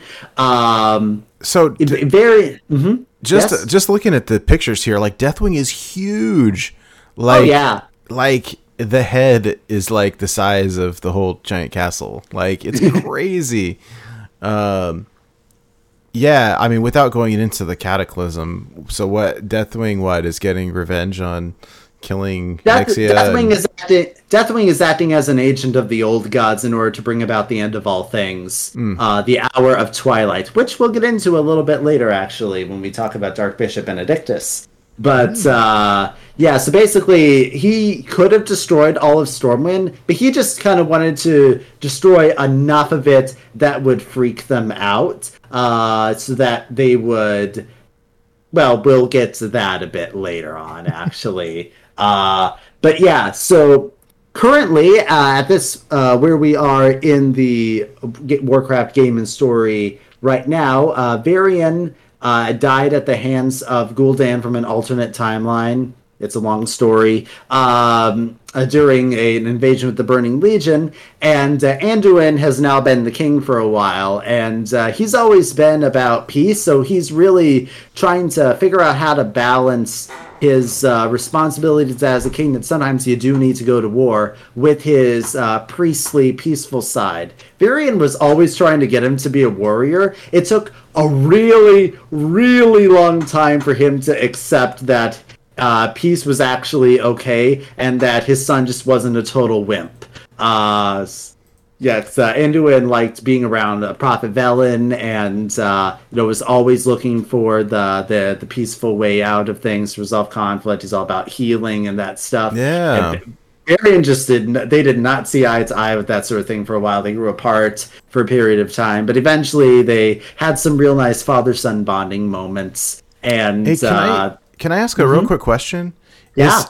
So we have Varian Wrynn is the dad, right? King Varian. The son is Anduin Wrynn, our priest hero. Correct. Is he named after Anduin Lothar? That is absolutely correct. I was waiting to see if you would catch on to that, because Anduin Lothar was Varian's guardian as a child. He was, he was the commander of all the Alliance forces, and so in his honor, he named his son after him. Cool. Okay, nice. All right. Another reason Lothar should be a better card that more people use and like, but no. Good question, Nate. We did get a little bit in the Priest Book of Heroes how Anduin was saying, like, my dad wanted me to be a warrior so bad, and like I just didn't want to do it. I wanted to be a priest instead, and like they did cover that part of it. Yeah. Okay, interesting. All right, carry on. All right, so I think that brings us to the end of our core Stormwind story, but there are a few smaller things for us to talk about. Next on our list is SI7, which is featuring very prominently and the flavor for the rogue class in Stormwind. It's kind of what it appears on the surface. What's your guys' impression of SI7 just from looking at cards and such? Well, it reminds me of MI5, right? I mean, that's it's like Secret Service type, like spies and, you know, Just with an almost covert like ops or whatever. ninja rogue-y slant on it, right? That's basically it, yeah. SI7 is the Stormwind Secret Service, and the mustached gentleman at the top is Matthias Shaw. He is the leader of it. Sometimes they go a little bit magical, using like stealth and shadow magic in order to disguise themselves, kind of turn invisible. But they also have just like kind of classic, like merging James Bond with medieval style that they don't feature prominently in any of the stories, but they're always in the background providing a bit of reconnaissance for Stormwind in this way or that to help them keep an eye on their enemies, especially the Horde, but lots of other stuff too. And as spies, they would have it no other way. Exactly. Yeah, they don't want to be known well. That I think it's hilarious. Scabs Cutter Butter now. He's like, who told you I was part of SI7? Like he is like paranoid about he's kind of like Cogsworth in Beauty and the Beast, like enchanted. Who said the castle was enchanted? As the furniture is running around. That's kind of what Scabs his approach with the SI7, and I love it. It's hilarious. That's great. Hey, really good question in chat. Is Matthias Shaw related to Houndmaster Shaw? Houndmaster Shaw is a Hearthstone original card, so I cannot tell you that because they didn't tell us that much detail when they created the character. I'd say at this point, make it your headcanon either way. They could be related in some fashion, or could just be one of those things where people happen to have the last name, maybe even grew up in the same town, but it was just one of those cases where there were two families that happened to have the same name in the area. I've encountered that sort of thing in real life a decent amount, actually, so it could go either way. In the wiki here, it says that that Houndmaster Shaw works for King Gen Greymane, and he grew up. He is rumored to have been raised by a pack of hounds on the streets of Gilneas. So I sort of doubt that. Yeah, I think they're from entirely different kingdoms, so they're probably not related. Could be some distant relation. Maybe they have a common ancestor that one part decided to go to Stormwind, the other part decided to go to Gilneas. Who knows? Make up whichever you want. There's nothing to contradict it right now. Whatever story you like best. Like the Bagginses and the Sackville Bagginses. Pretty apt, actually. Yeah. That's great. Well, yeah, having the kind of James Bond spy theme makes sense now with like the new quest lines and how you get the spy gadgets, and so that's pretty cool.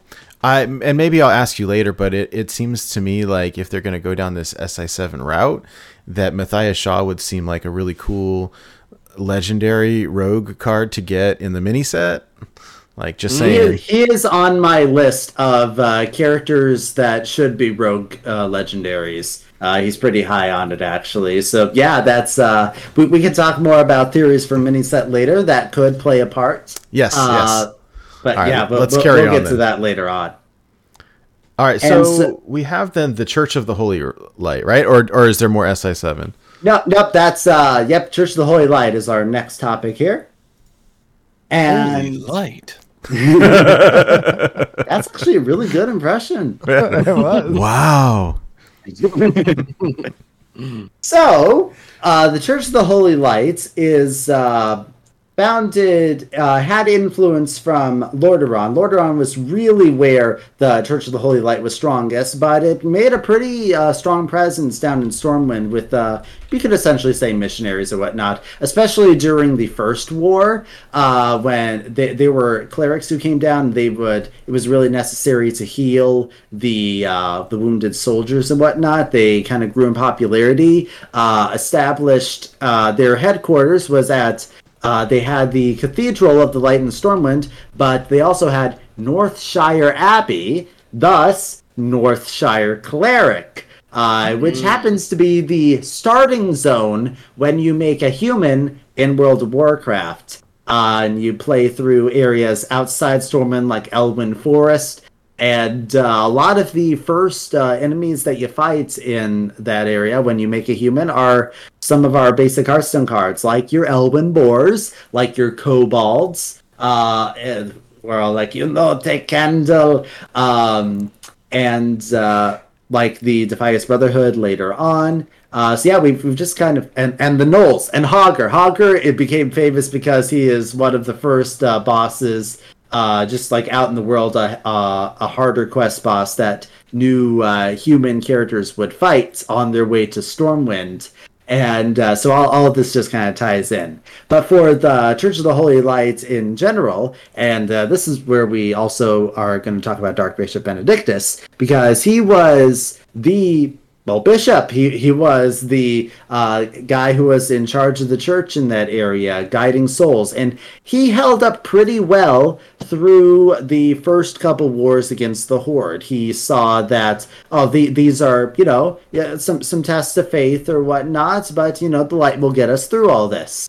But then the third war came along, and that was when we had like Kel'Thuzad and the Lich King, and just a whole bunch of nasty stuff involving the undead, and so many things were destroyed. Heroes became villains, and this just kind of broke him. He was like, why didn't the light protect these people from all this horrible stuff? He basically had a big crisis of faith, and that made him a prime target for the Twilight's Hammer cult, which is led by Cho'Gall, by the way. Yep, that card that everybody plays in their Wild Warlock decks.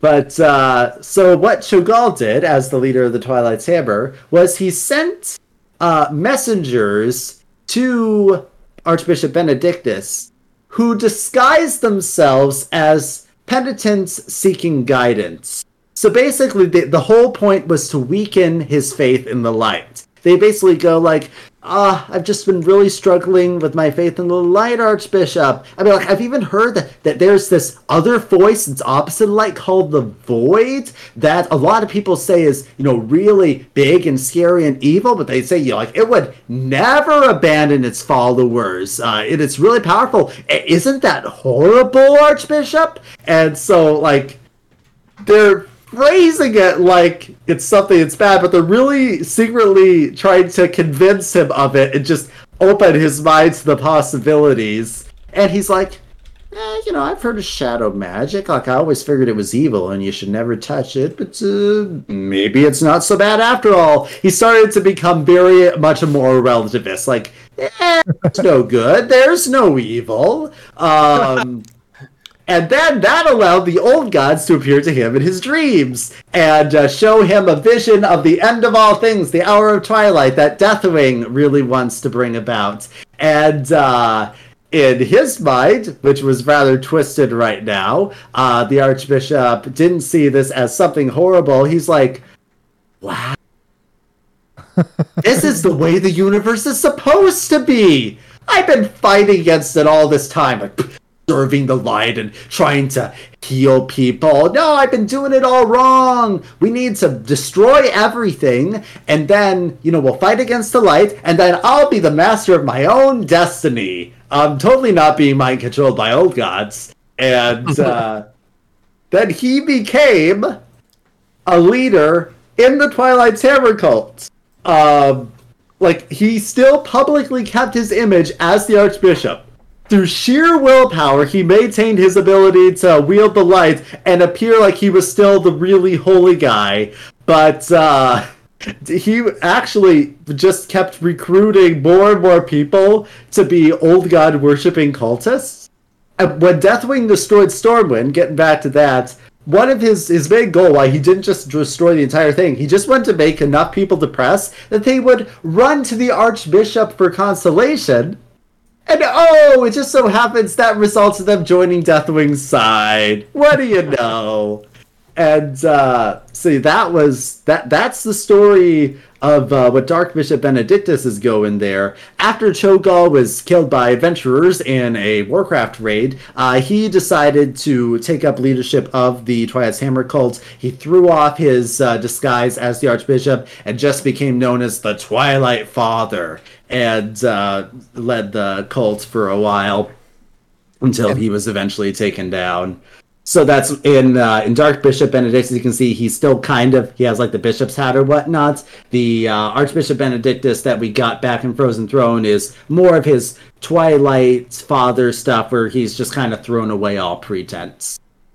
Yeah, I was gonna say, because he still looks pretty evil in the first card. Yeah. I didn't say he was flawless in hiding his evil. It breaks through every so often. You know, you get stressed or whatnot. Your voice goes through, but and it's kind of thematic too in the original card, because hey, all of these followers of the light, he's converting them into the Twilight cult. So he's taking the opponent's deck and shuffling it into yours. It makes sense. Yeah. Oh, that's so great! I love that. Actually has nothing to do with the Lich King at all, and I have no clue why they decided to put him in that deck, but which is why they decided to reprint him here, where he made a little bit more sense. That's great. And so that's the basics of our lore story before we move on to cards that are a bit more gameplay focused. Does anyone have any questions, points for clarification for the narrative? I'm guessing that the Dark Bishop Benedictus is after he's kind of thrown off his guise of serving the light and is kind of embracing the call of the void, and Yeah, or maybe just kind of what he's doing when no one's watching type of stuff. Like, what he gets up to in his spare time in his bedroom or whatnot. Just like, his mom opens the door and sees him playing with the void. What are you doing, Mom? It's actually pretty interesting. I'm discovering myself. Oh my gosh! Wow. Hey, what I think is funny here, though, is if you look at these two side by side, it's pretty funny. It is pretty funny.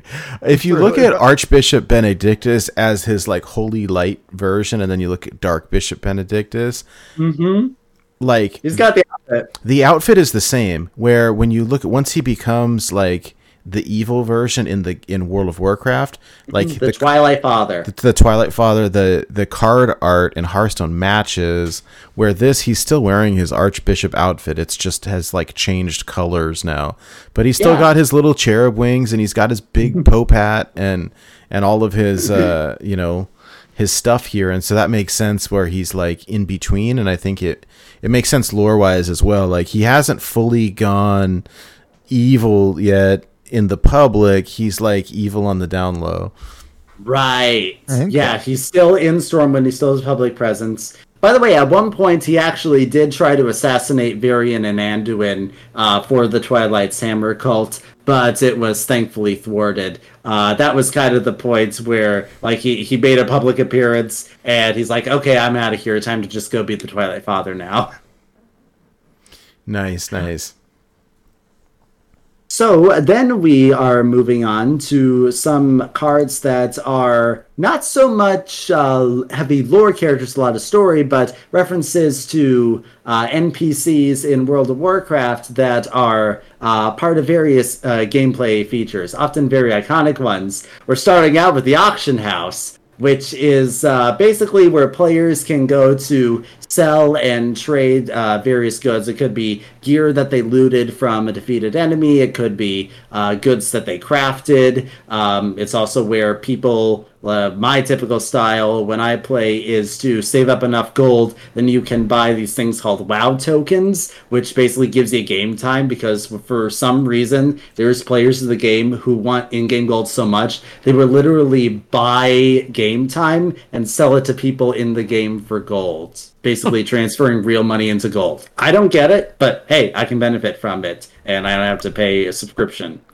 But the way you access all this is through auctioneer NPCs, and our legendary here, Auctioneer Jackson, she has just the teensiest bit of story, because at one point there is kind of this really cute thing where her son is bringing her coffee every hour on the hour, because like she's there 24/7 having to manage all of these auctions, and so it's like her son is helping to keep her caffeinated or whatnot so that she's alert and be able to handle all of this.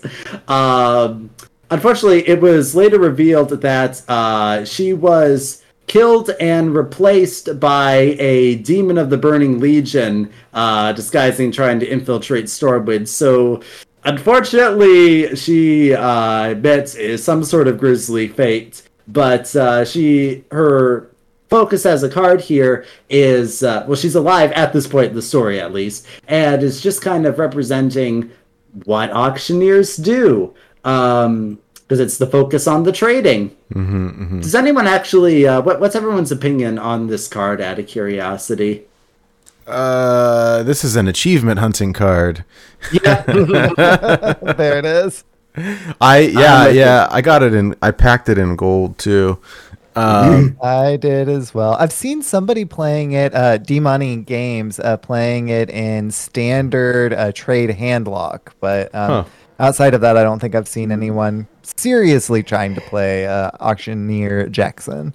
Yeah, I kid you not, some people who play Warcraft, their way of playing the game is playing the stock market on the auction house, of just buying low and selling high, and that's the main way that they have fun playing the game, for reasons I personally have trouble comprehending, but I'm not a huge economics guy myself, so...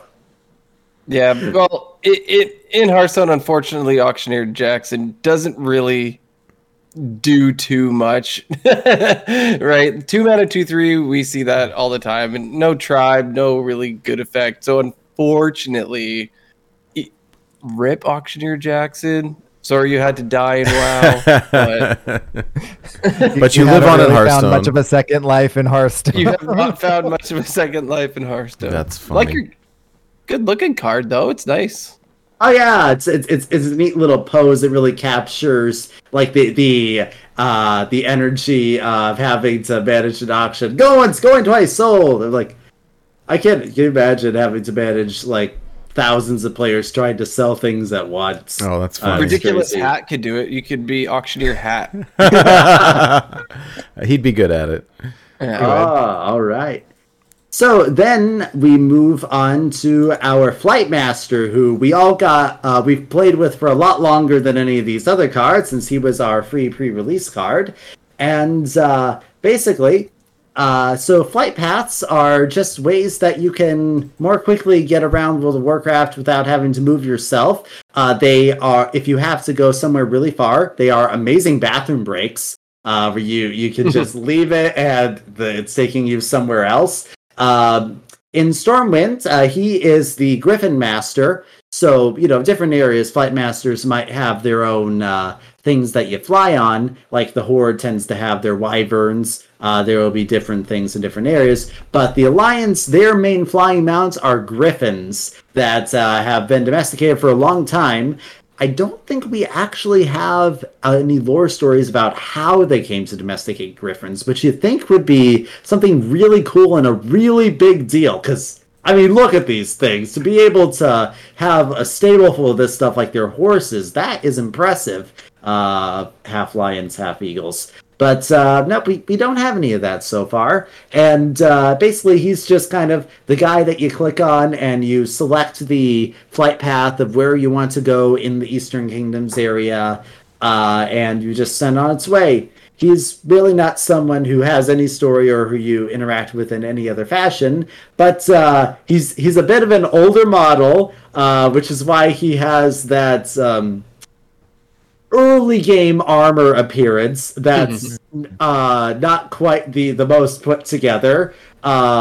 Looks like he threw together a bad cosplay, but and he has those square glasses, but they just decided to kind of keep it as a unique iconic look and transfer it over into the card. And, oh my goodness, he looks like a circus, what do you call the Ringmaster. Ringmaster. Yeah. That's great. That's really funny. But I mean, the card art and the game art translates like 100%. I mean, oh yeah, it's like straight out of the game. That's really funny, and thematically the same as well. Like, all right, hey, you can travel to these different places. Where do you want to go? And they take different amounts of time. yes. And they're based off of just how close those things are to get to. So the Plague Lands, the one that takes the 12 turns, is way up in the north where Lordaeron was. That's what Lordaeron became known as after it was destroyed by the undead and had all the undead plague around, thus the Plague Lands. And so that's why it takes a really long time. That's one of those bathroom break flights. And so that's why it takes 12 turns to get there. It's significantly less for you to get to Ironforge, for example, so where you get the healing brews and whatnot. And I actually forgot what the first place is that you can go that only takes one turn and you get the Adventurer. Does anyone remember what that card option is? Not offhand, but as soon as I saw it, It's somewhere really close. But yeah, so that's really fun how that game aspect is just captured in so many ways in that card there. Yeah, then true to form for the Battlegrounds hero as well. The new buddy there kind of follows the same general ideas with different rewards. Westfall. Dr. Fresh yeah. reminded us in the There chat. we go. Yep. Westfall is literally the zone right next to Stormwind Oh, that and makes Elwyn sense then. Forest. It's often like the second place that people will go after. Elwyn Forest was their first zone. They stopped in Stormwind, the capital city, which is kind of like the way a lot the adventurers are doing in the cinematic, where you've been out fighting an adventure for so long, you're kind of exhausted, you're relieved to get into the big city where you can rest up at the inn and restock with supplies and all that stuff. That's how it is in the game for a lot of beginning players. And and then Westfall is often where they'll go right after that. So yeah, that's kind of I just really love how so many aspects of player experience in Stormwind are captured in this game. Yeah, that makes me really appreciate the effort that they put into making these cards, just to think of the little things like that. Mm-hmm. Yeah, this is the sort of thing that I always get real excited about in reveal season. I'm like, oh, they brought this part into the game. While you guys are thinking about, what are the stats on this? Is this actually a good card to play with? I'm just geeking out that, they mentioned flight paths and mounts. We'll talk a little bit more about mounts later, but I was so excited that mounts are a thing in Hearthstone. Our next topic here, if I can calm down for a second, is talking about our little references to the guards and the stockades. So the guards are mainly the people. They don't actually do a ton of guarding so much in Warcraft. They are standing around. They are the people who, if you want to find something in this big city, you ask them for directions. You want to find the Flight Master, ask a guard. Want to find the inn, ask a guard. Want to find a place where you can learn some professions or whatnot?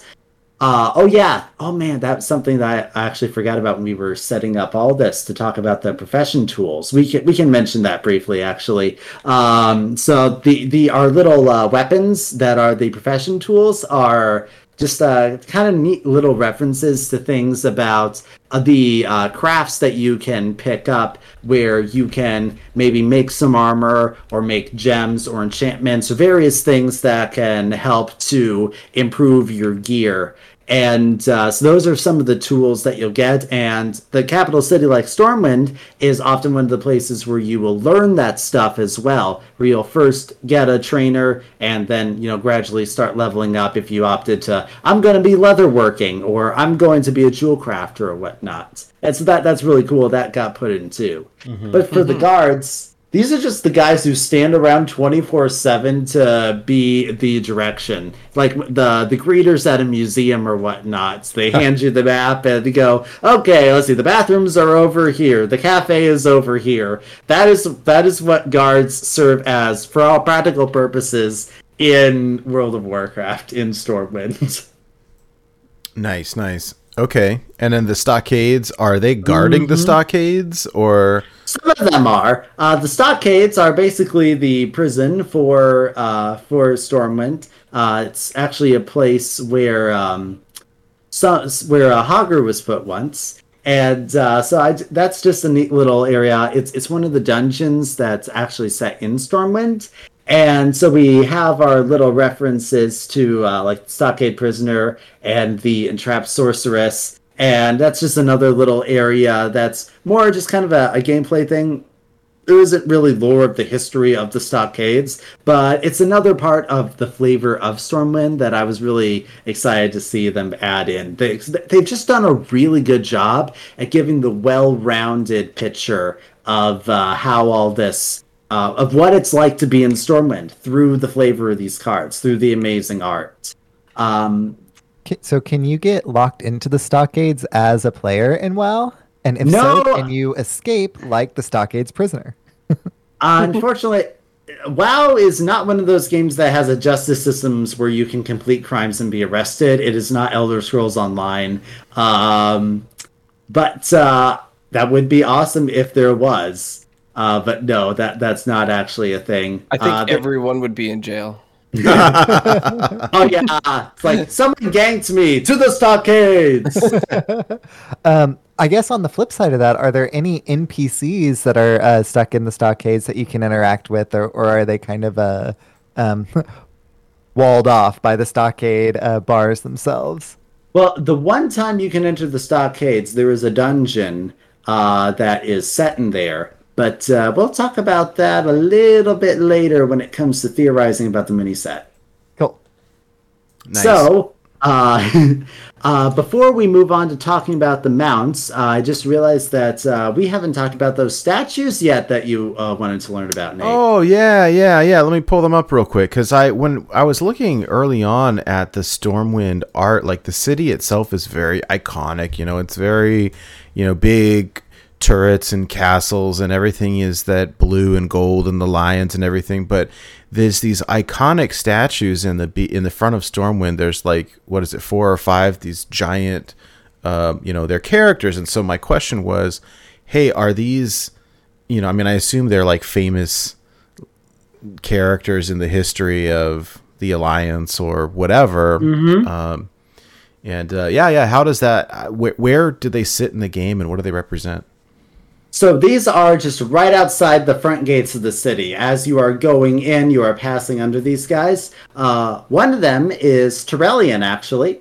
Another is Illyria, who you guys know as the alternate hunter hero, before we got more alternate hunter heroes. And she was Terrellian's wife, right? Didn't they? Yeah, Yes? Okay. yeah. I remembered. Yeah. they had a son, too. And she's Sylvanas' sister? Right? Correct. Okay. Yep. The other sister is Varisa Windrunner, who is the hunter legendary in Dalaran, who is not Oblivitron from Rise of Shadows. And so, we have all 3 Windrunner sisters in game. But basically, these statues are memorials for when all of these people were thought to be dead. So what happened was, remember I mentioned that the Dark Portal got sealed up, but later it got reopened? Mm-hmm. So when that happened, and there was some other parts, like other missions from the Horde that were sneaking in to steal artifacts from Azeroth so that they could open up portals to other worlds, because, Azeroth wasn't really working out, but surely there's somewhere out there we can conquer, right?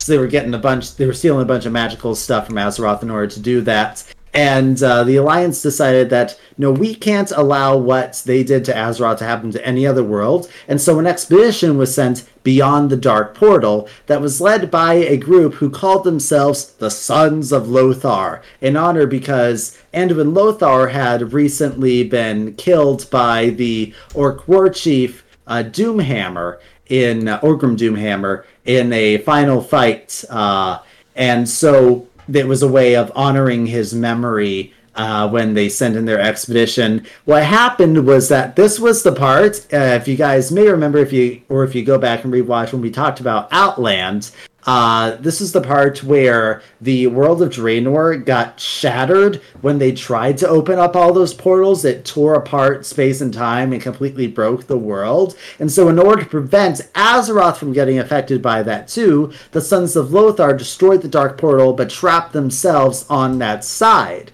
So naturally, when a group of people traps themselves on the side of an exploding world in a self-sacrifice to protect your home, you assume they're dead. And what do you do to such great heroes? You build huge statues in their honor outside your capital city.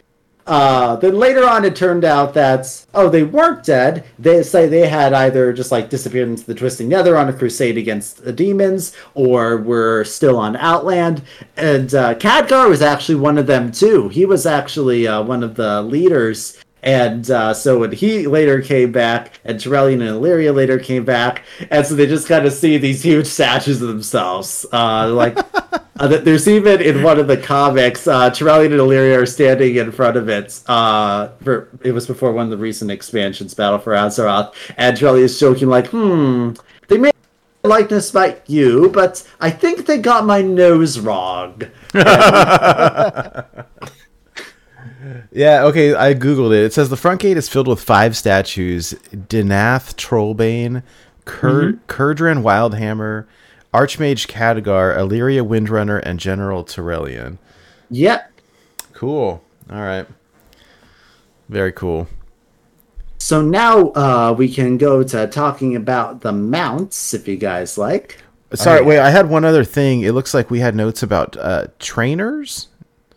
Oh, yes, I almost forgot about that part. So something that I did mention was that there's profession trainers that you can learn professions from, but there were also class trainers where you would learn your class abilities, your spells, and whatnot. It used to be that was where you would have to go every time you leveled up and unlocked something. You would have to buy that you were paying for training lessons in your abilities. You go to the mage and they teach you how to be a mage and open up portals. You go to the warrior, he teaches you how to wield an axe better or whatnot. In the recent years, you just automatically learn these things as you level up. So class trainers don't really do anything, but it's a nice homage to what they used to do a bit more. So they're not super relevant to gameplay, which is why I kind of almost forgot about them and put them at the end here. But so what we have here for Druid, we have Sheldon Moontree, who's a Druid trainer. Next 3 spells you draw are cast when drawn. I think that's a reference to how you would learn the spells. Maybe that's even a reference to now, cast withdraw, that you automatically know them when you level up. Just a guess, but it kind of matches up, even if that was unintentional. And then we have one other trainer. We have the Shaman trainer, who is a Wildhammer dwarf. And let's see if I can remember how to pronounce his name. Bolnar Hammerbeak or something, I think. Yeah, that sounds about right. Mm-hmm. This thing, after you play a battle card, repeat that battle cry played this turn. It's kind of the similar about, I'm showing you how to do something, and now you can do it on your own. It's kind of loose flavor, but it fits if you twist your mind enough to be able to fit it all in. Yeah, the one other card that feels like it should be a trainer is Jace, the Demon Hunter one, because replay all the Fel spells. I learned this thing. Whether that comes from the lore, which it doesn't sound like it is, it kind of seems like it fits that same archetype as these other 2. Yeah, it is the same general thing. We put him in a different category. We'll talk about him in just a little bit after the mounts, because he doesn't really belong in Stormwind, but you're right, he fits the same general... He's acting as a trainer for Demon Hunters in this card in much the same way that these other cards are. Mm-hmm. Cool. So, what do you guys know about mounts? You ride on them. I know that you can't get them right away, and you got to level up first. That's why I liked to be a shaman, so I could turn into an animal and run faster. That is correct. Yep, with that Ghost Wolf ability. Ghost Or Wolf, if- that's what it calls. Yep. Or if you're a druid and you get your shapeshift ability. But yeah, so what we have here for most of these, and I'm kind of annoyed that, for a lot of these expansions, Hearthstone will have a lot of these cool little gimmick card themes, but they won't do them for every class. Yeah, And that so was a bummer. What we have, yeah, they didn't do it for all the professions, and they didn't do it for all here. So the mounts that we do have, for the most part, are the racial mounts that you get in the game. So every race kind of has the one that's, in your race's capital city, there's the vendor who was selling these, and this will most likely be your first mount. And so that's what we have matched right here. Starting with the Elec mounts, since Priest is being represented by our lovely Draenei character here. Then we have the Elec mount, which are basically space elephants. They are from the Draenei's original homeworld of Argus, because they're from a different planet.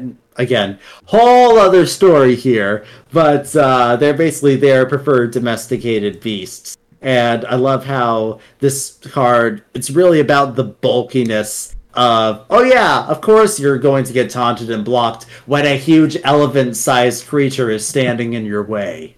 Space elephant-sized creature. yes, space elephant sized, and pink too. Apparently, I think the flavor text even says something about pink Alex on parade. If I remember. Oh my correctly. goodness, that's great. That's really funny. That's great flavor.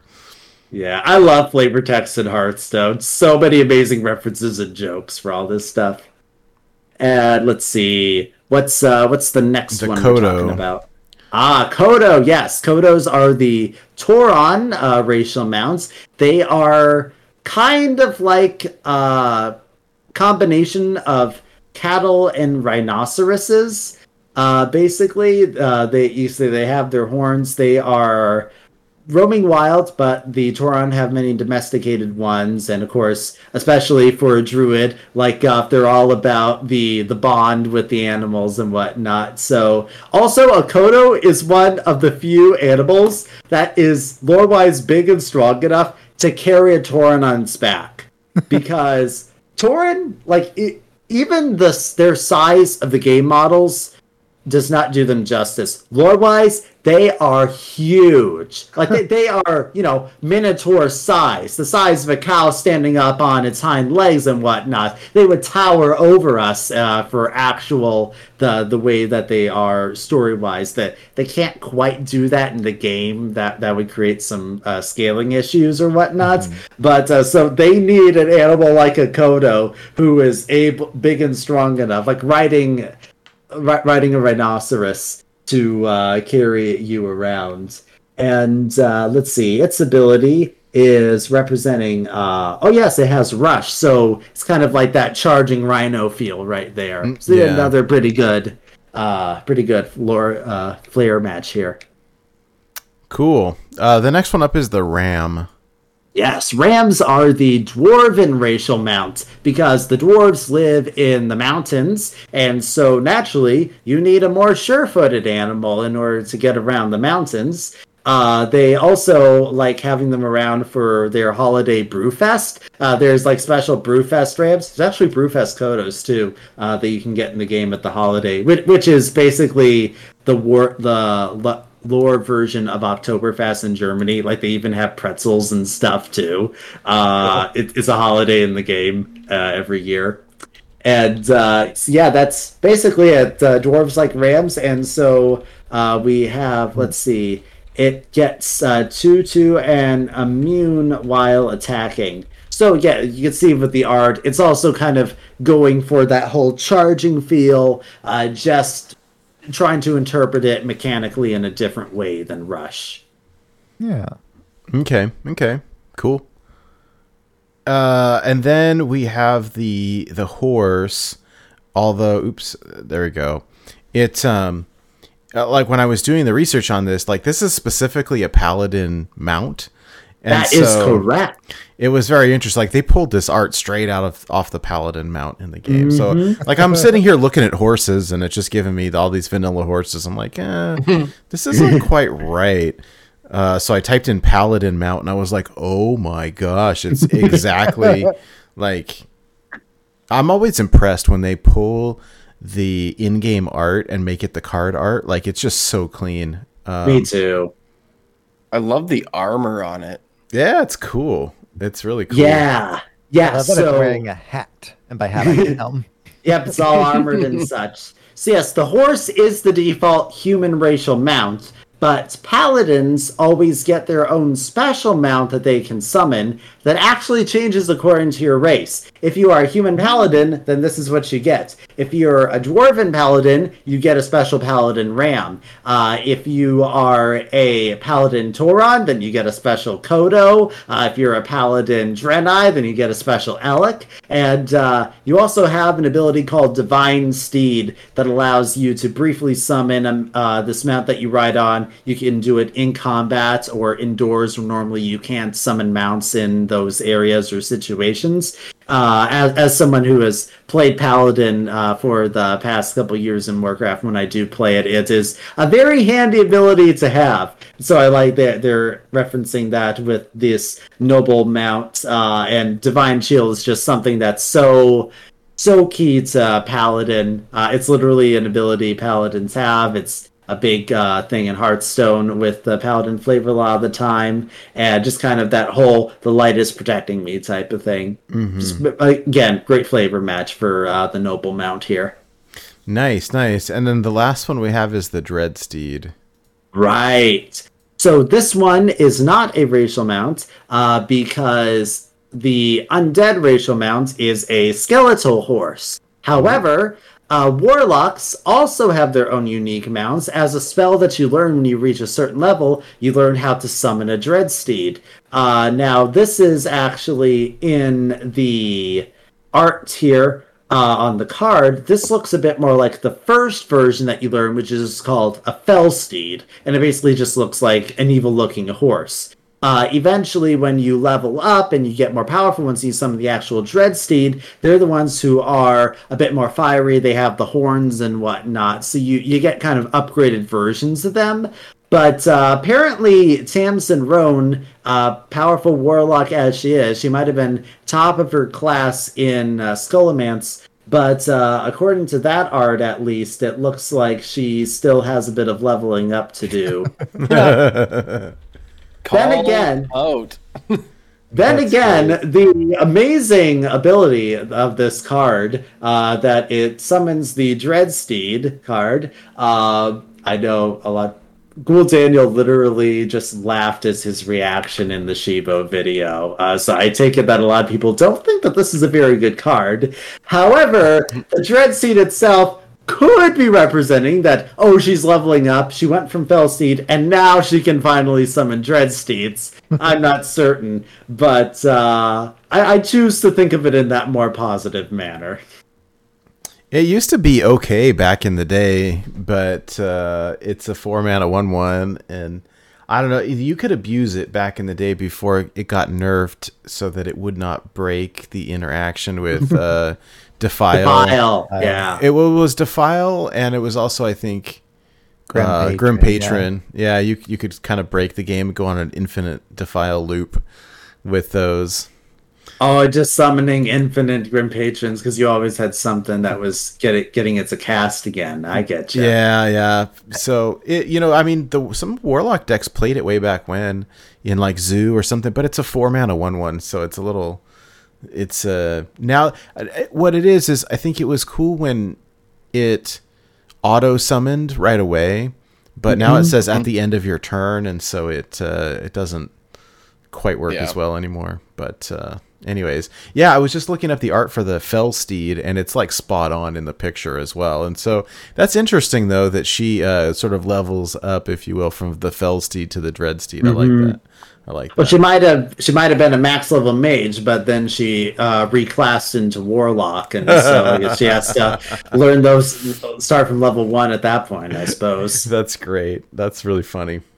And so now we can talk a bit about characters that feel a little off in the set, which is Jace Darkweaver and Arathian.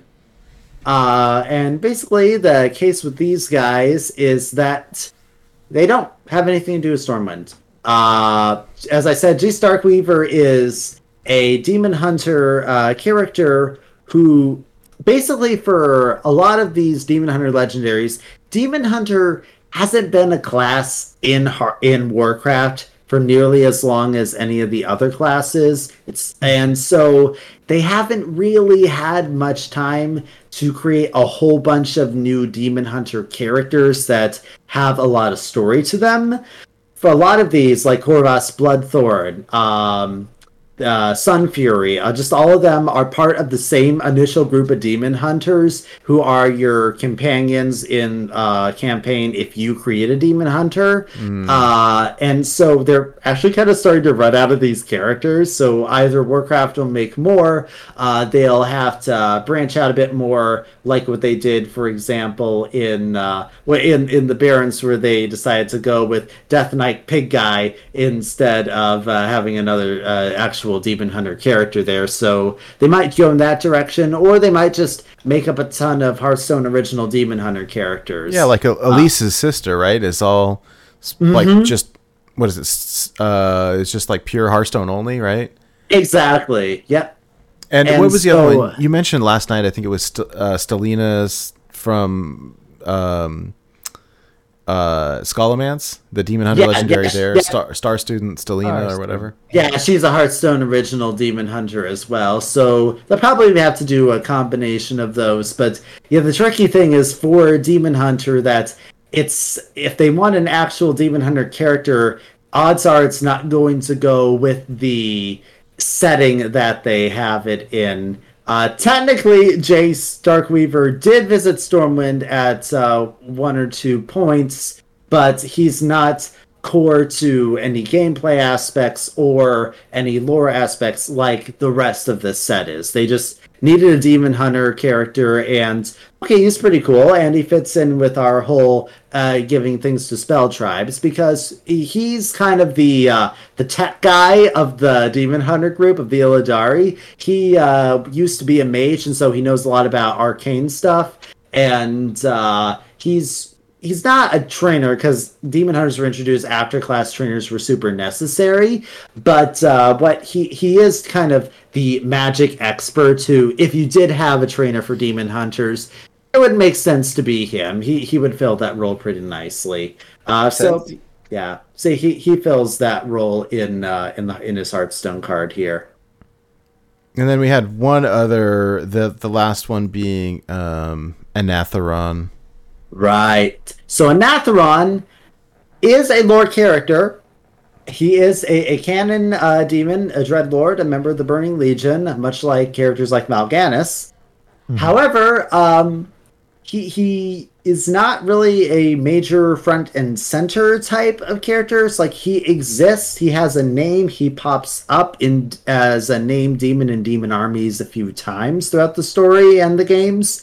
But he doesn't really have much story on his own. So what Hearthstone decided to do was take this existing character who has just a bit to his name and give him his own story. So his whole thing with relations with Tamsin and with...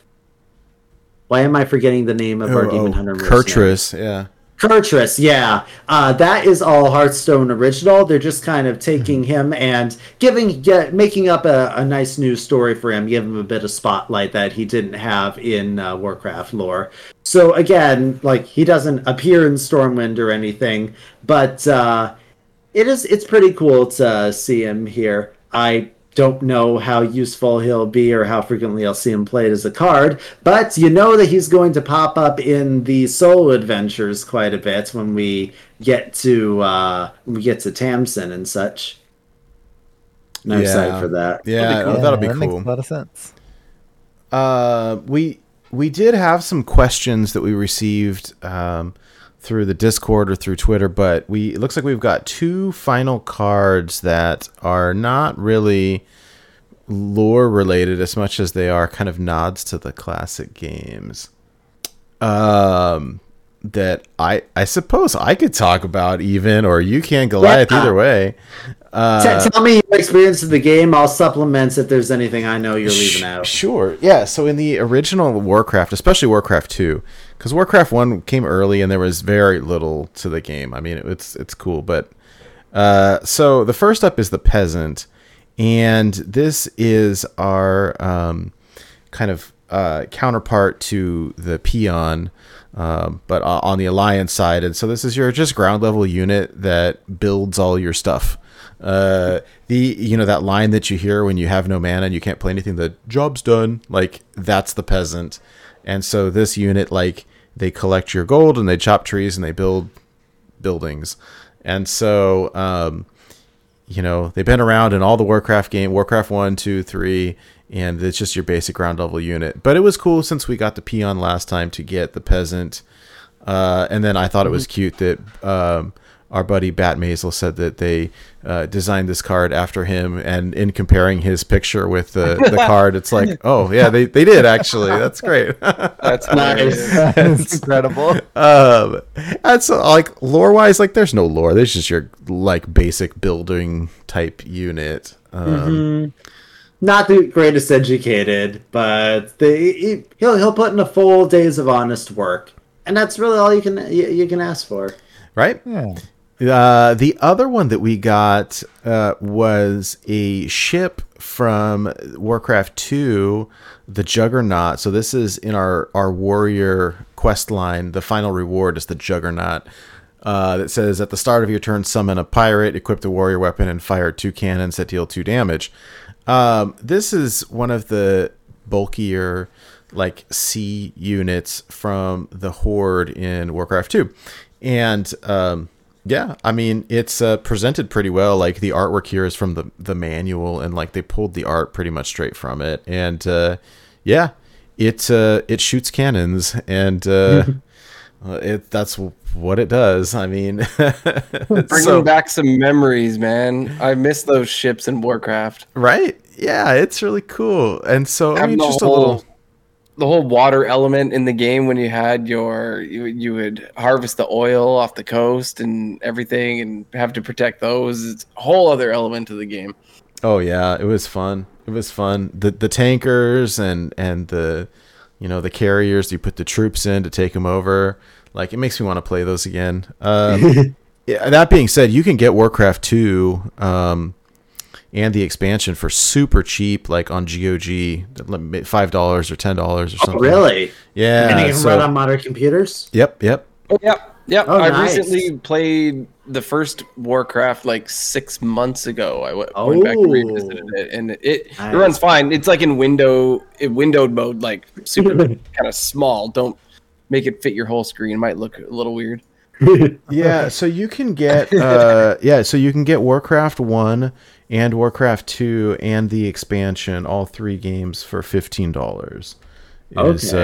Is the there's a bundle, and the installer like, it works for modern computers. So I've just put it in the chat over here, so if anyone's interested. But yeah, no, it's cool. It's good, and it's a lot of fun. So yeah, no, like, lore wise, no, it's just a fun kind of nod to the old games. So I like that. But yeah, I think that's it as far as cards go. Yep, that's all our basics to cover right here. So now you know the basis of what's going on specific story-wise. You know where Stormwind came from, and kind of what its current state is now, and just kind of took the tour a little bit. Which, again, this set does an amazing job. It feels like you're getting a tour of all the main key spots in Stormwind. Yeah. Now, you said that we had some questions to answer? Yeah. Okay, so I'll just read them through. So from Praise Chicken Drumstick, he asks, why does Lady Prestor not have the dragon tag? For that, I would say the answer is probably why Rathian does not have the dragon tag. The flavor text literally says, why doesn't he have a dragon tag? What are you trying to do, blow his cover? They're probably emulating something like that. I'm sure there's mechanical reasons for it. The whole interaction with whether a card is a dragon or not a dragon may, for some reason, be complicated if the card you're playing was in fact a dragon. But I think that they're doing it for the reasons that it kind of represents how they are incognito. They're in disguise, yeah. Yes, and also probably just for the simplistic purposes that it would confuse the heck out of people who don't have any idea of the story why there's a dragon tag on what looks to just be a human. It's kind of like the one card we recently got where they're dressed up as a Murloc, but it's not a Murloc. Kind of, yeah. Did you know the one? Yep. It's like costumed entertainer or something like that. Yeah. Yeah, But no, I and mean, there's it No, makes it's the opposite. it makes sense, right? So Lady Prestor is just that's the disguise, right. but Onyxia is a dragon, and so it makes sense. Yeah. Okay. So the real question is, since she doesn't have the dragon tag, she's incognito, she's undercover. Why doesn't she have the SI7 tag? Well, she wasn't a member of SI7, though she was probably capable of manipulating them to some degree with the political power she acquired under Weak-Willed Varian. She was far more likely to use the Defiance Brotherhood to do her sneaky, dirty work than SI7, though. Yeah, no, that makes sense. Okay, next question is from Schmoopy Daddy, and he's got a couple. But the first one is, what is your favorite flavor card from United in Stormwind? That is hard. Like I said, there's a lot of good ones here. Just a sec. I need to go and quickly have a check on what all of... I'm just going to have a quick look at the Hearthstone wiki to go through all the different cards and refresh myself.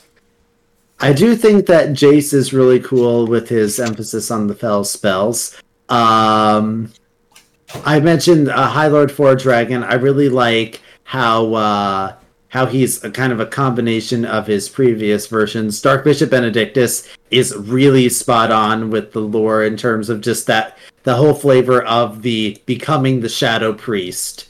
That's really carried through in his story, in his art, in the animations, in the whole fact that you have to use all shadow spells in order for any of this to work in the first place. I'd say that's probably a really good one. Lothar,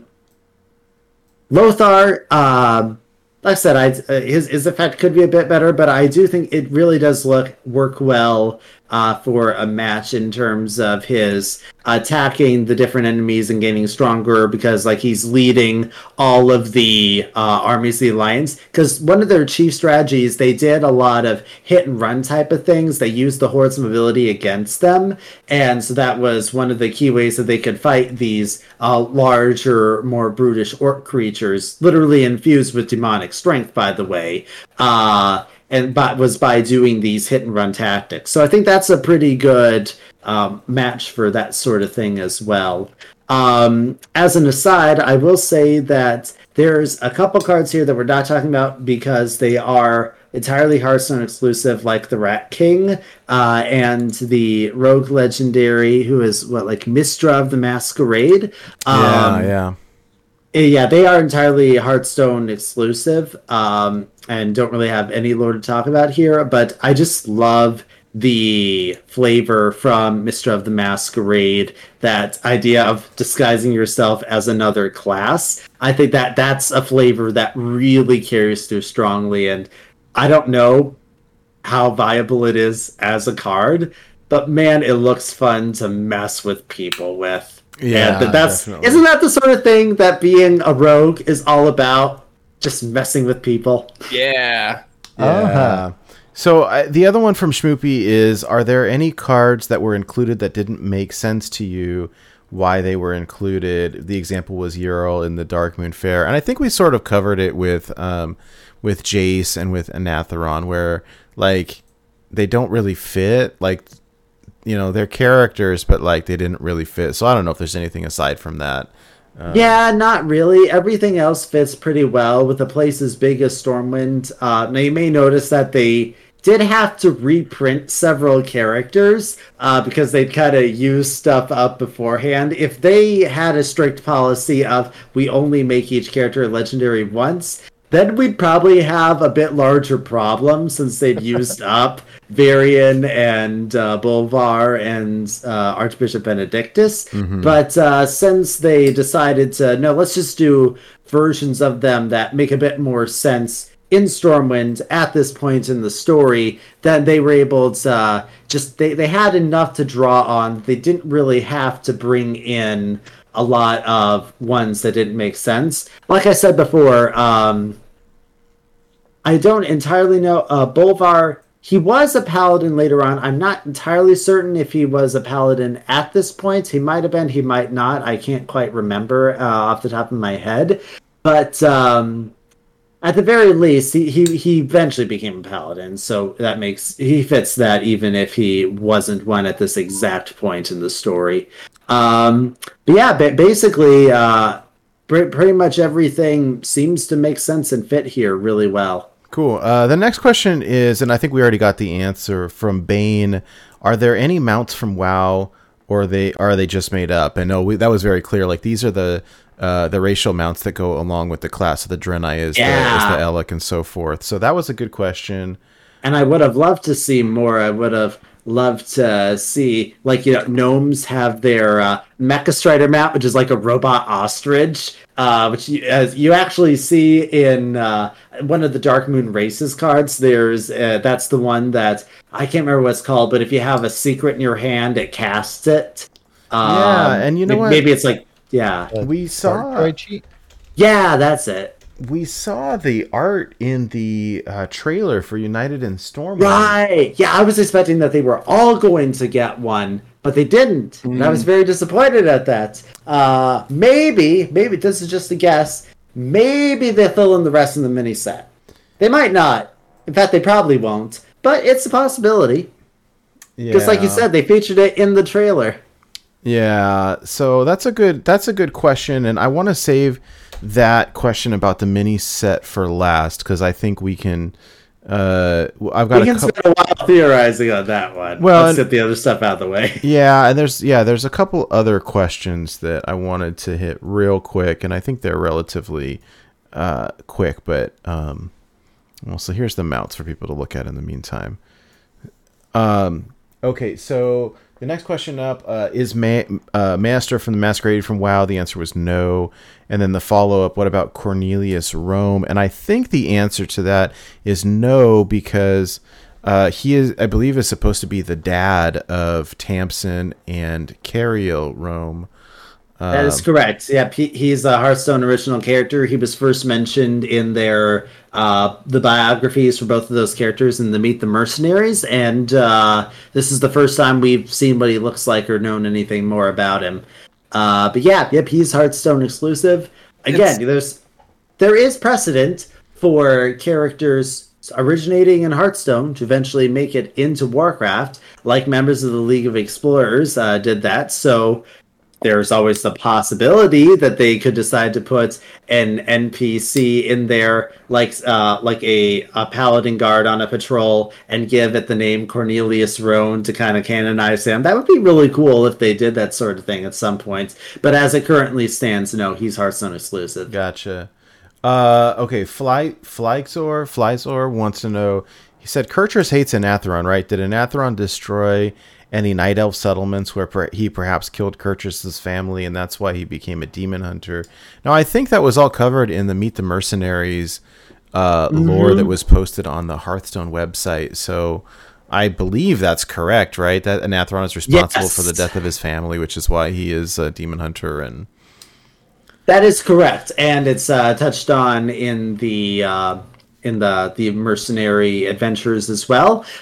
Basically, Kurtrus' whole thing is so the elves who became demon hunters were all ones who had basically lost everything to Legion. Often that their home, all of their family were killed, everything they knew was destroyed, and so they went to find Illidan because, well, they have nothing less to lose. but it was kind of always against the Legion as a whole. Kurtrus's story in particular here is that he has a particular vendetta against this one particular demon who killed his family, and so he actually is abandoning Illidan and the greater cause in order to exact a personal vendetta because he's heard that a warlock is going to try to summon this particular demon, and so he wants to stop it himself. That's kind of the basic story that's going on with Kurtrus and Anatheron. And like I said, I'm really excited for whenever we get Tamsin's story and we get to have some stuff with... maybe there'll be a mini game where we have some mechanics to try to summon him. That'll probably be fun if that happens. That'd be fun. Okay, and then one other question. Did SI7 make investigations against Lady Prestor and her sudden influence on the politics? I am not aware if they did. They could have done it secretly, and they just were so good at their job we don't know about it. But like I said, there were those who were suspicious. The people who were closest to Varian, especially Bolvar and Anduin, knew something was up. But it wasn't so much that there was a drastic change in Stormwind's politics. It was more that Varian just was suddenly a carpet for Lady Prestor, because she'd been around for a long time and was always trying to influence things one way or another.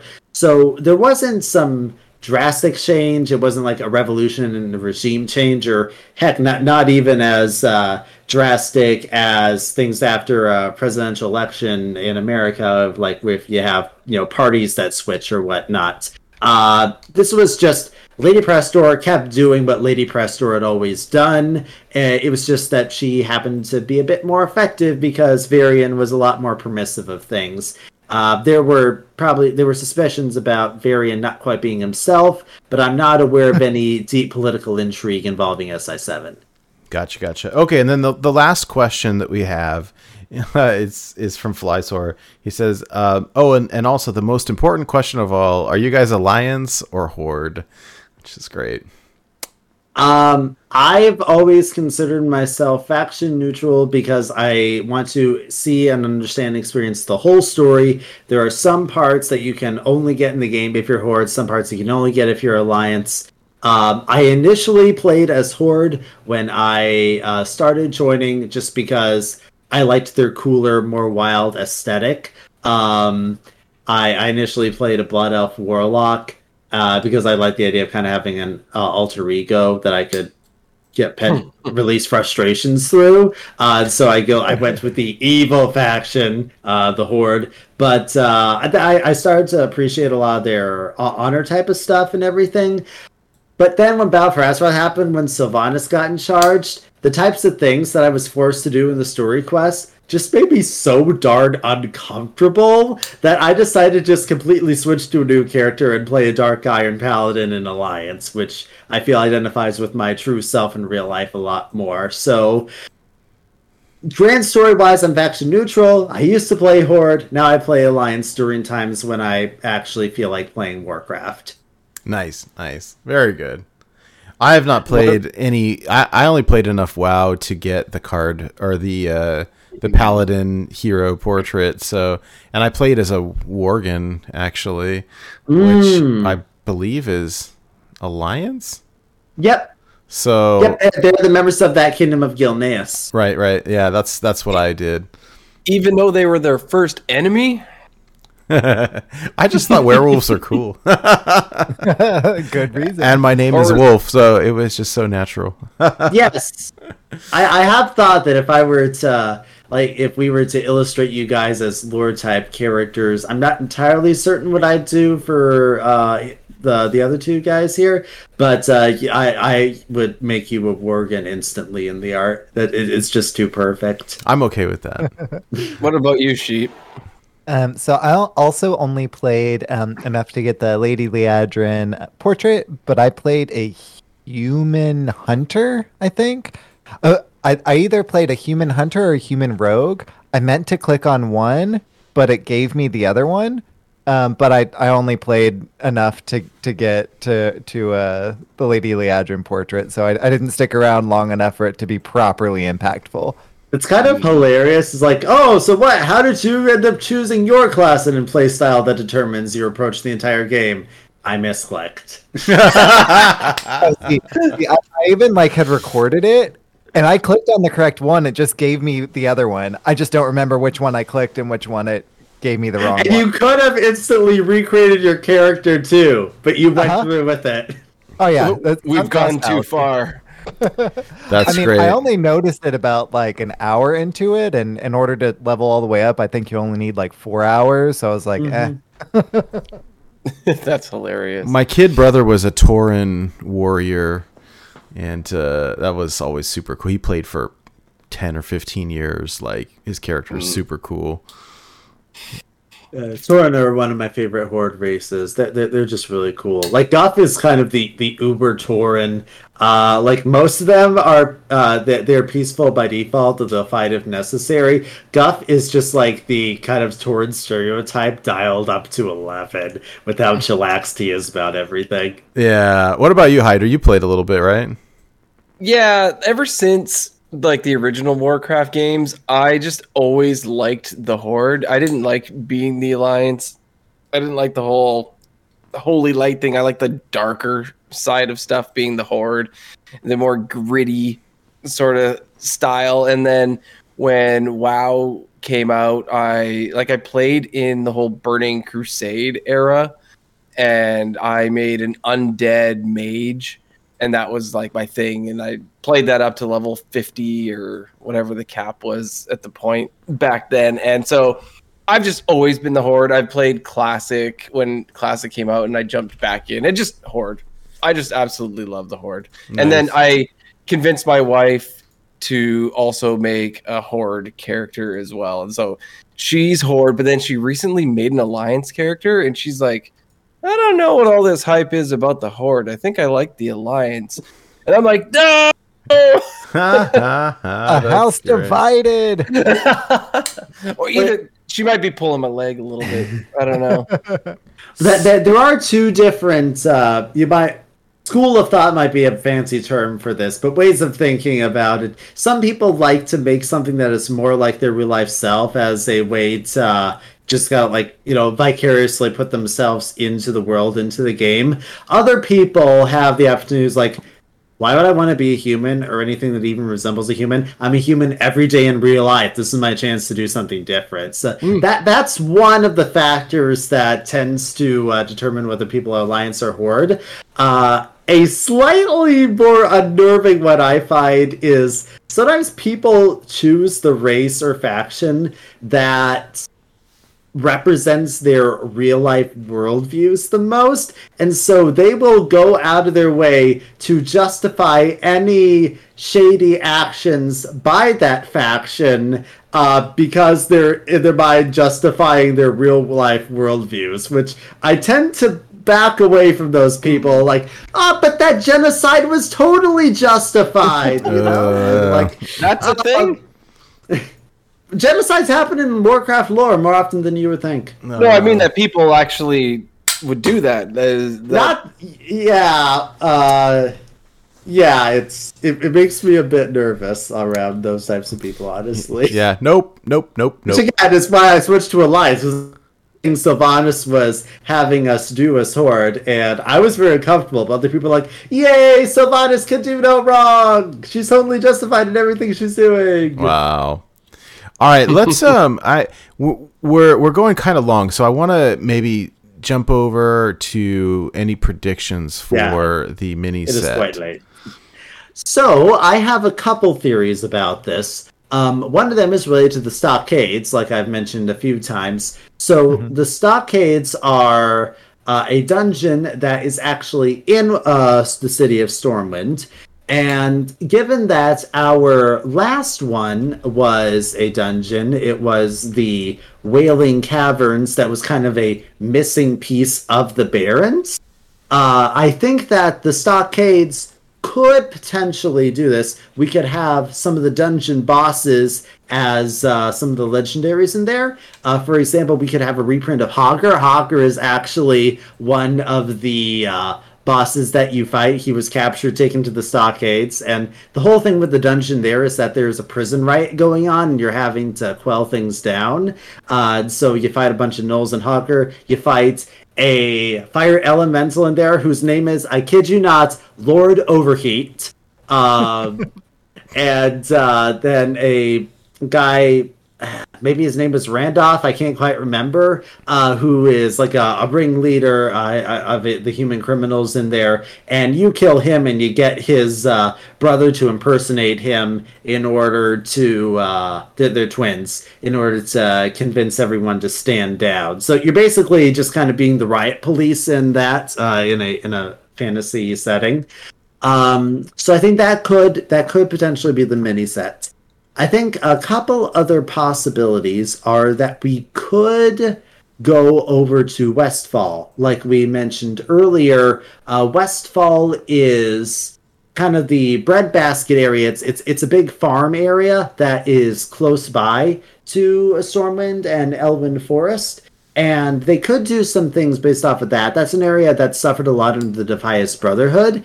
There could be some characters from that region.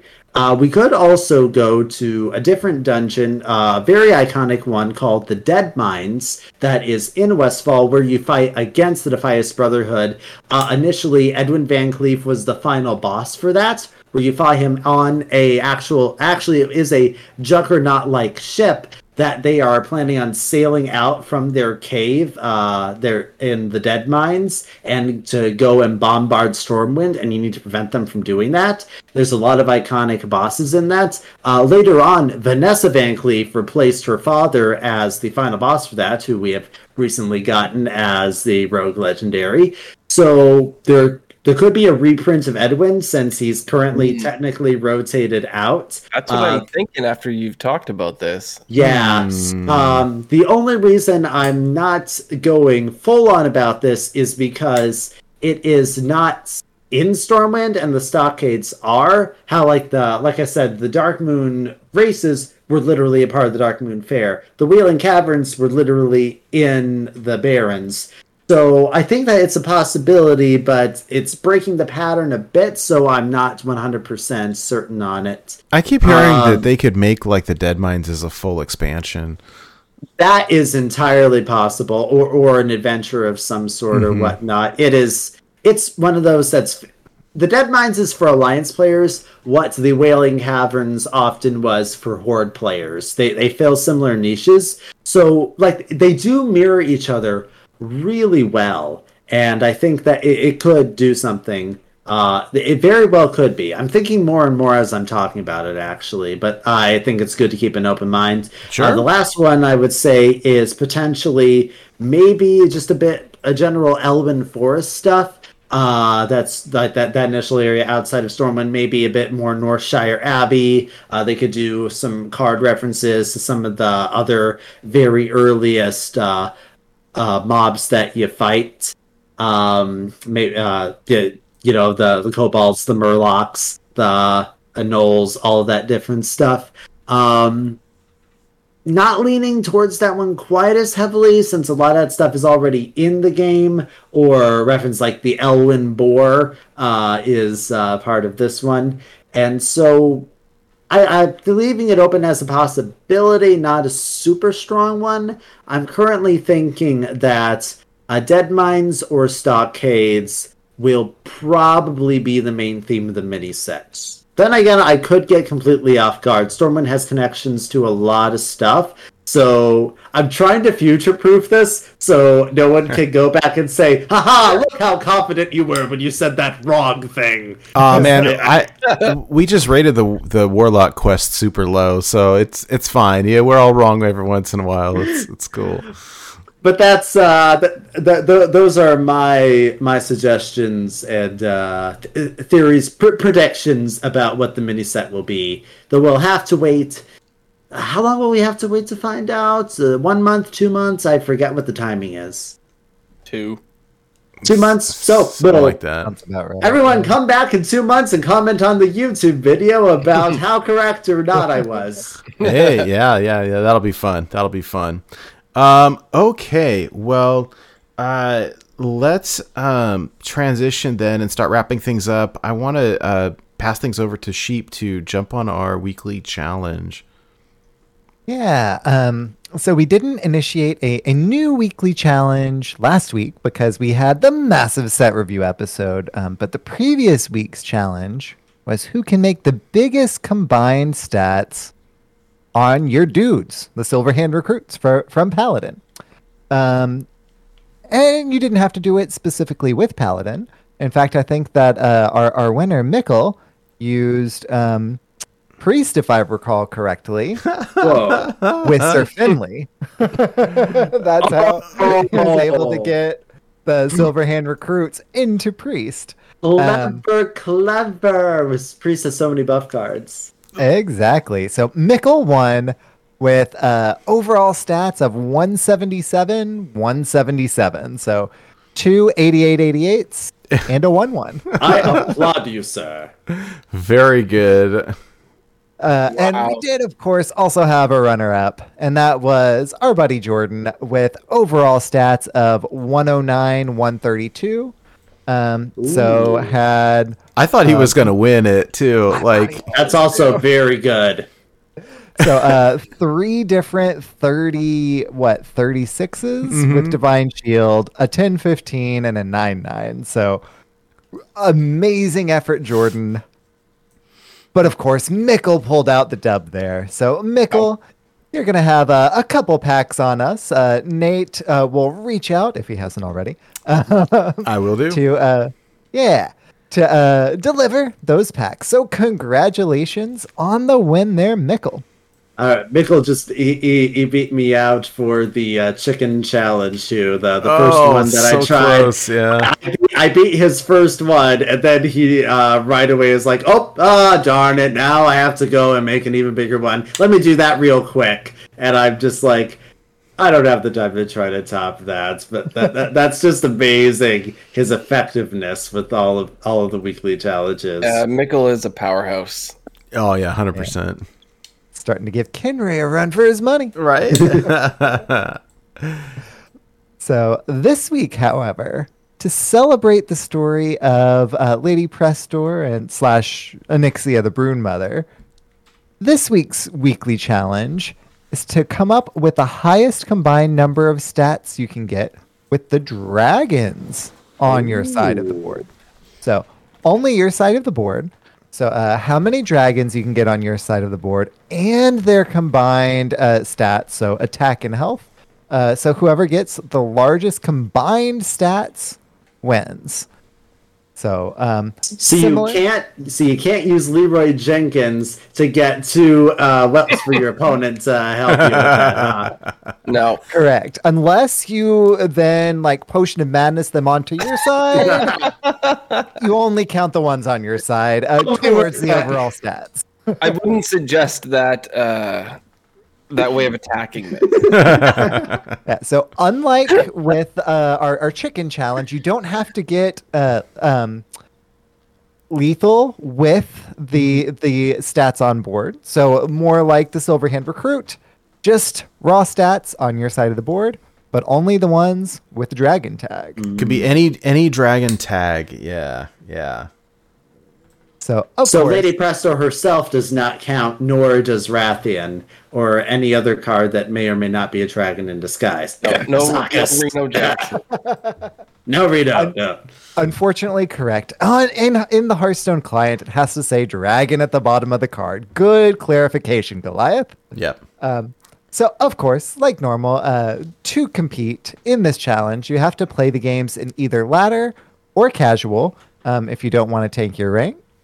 But, of course, cannot be against a friend or the innkeeper or any other PvE content because your friend will help you.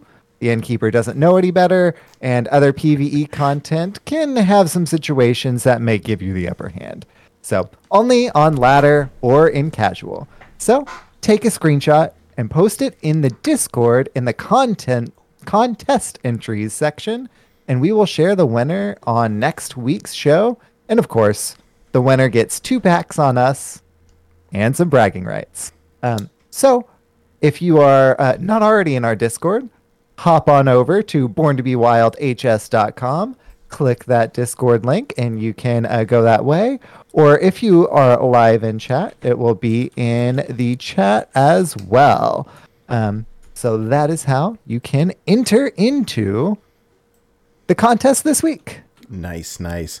All right, everybody. Well, that pretty much wraps it up for our show tonight. Before we go, I wanted to say a big thank you to the patrons of our show. First and foremost, Shokunin, who is the executive producer of our show. Thank you so much for all of your continued support.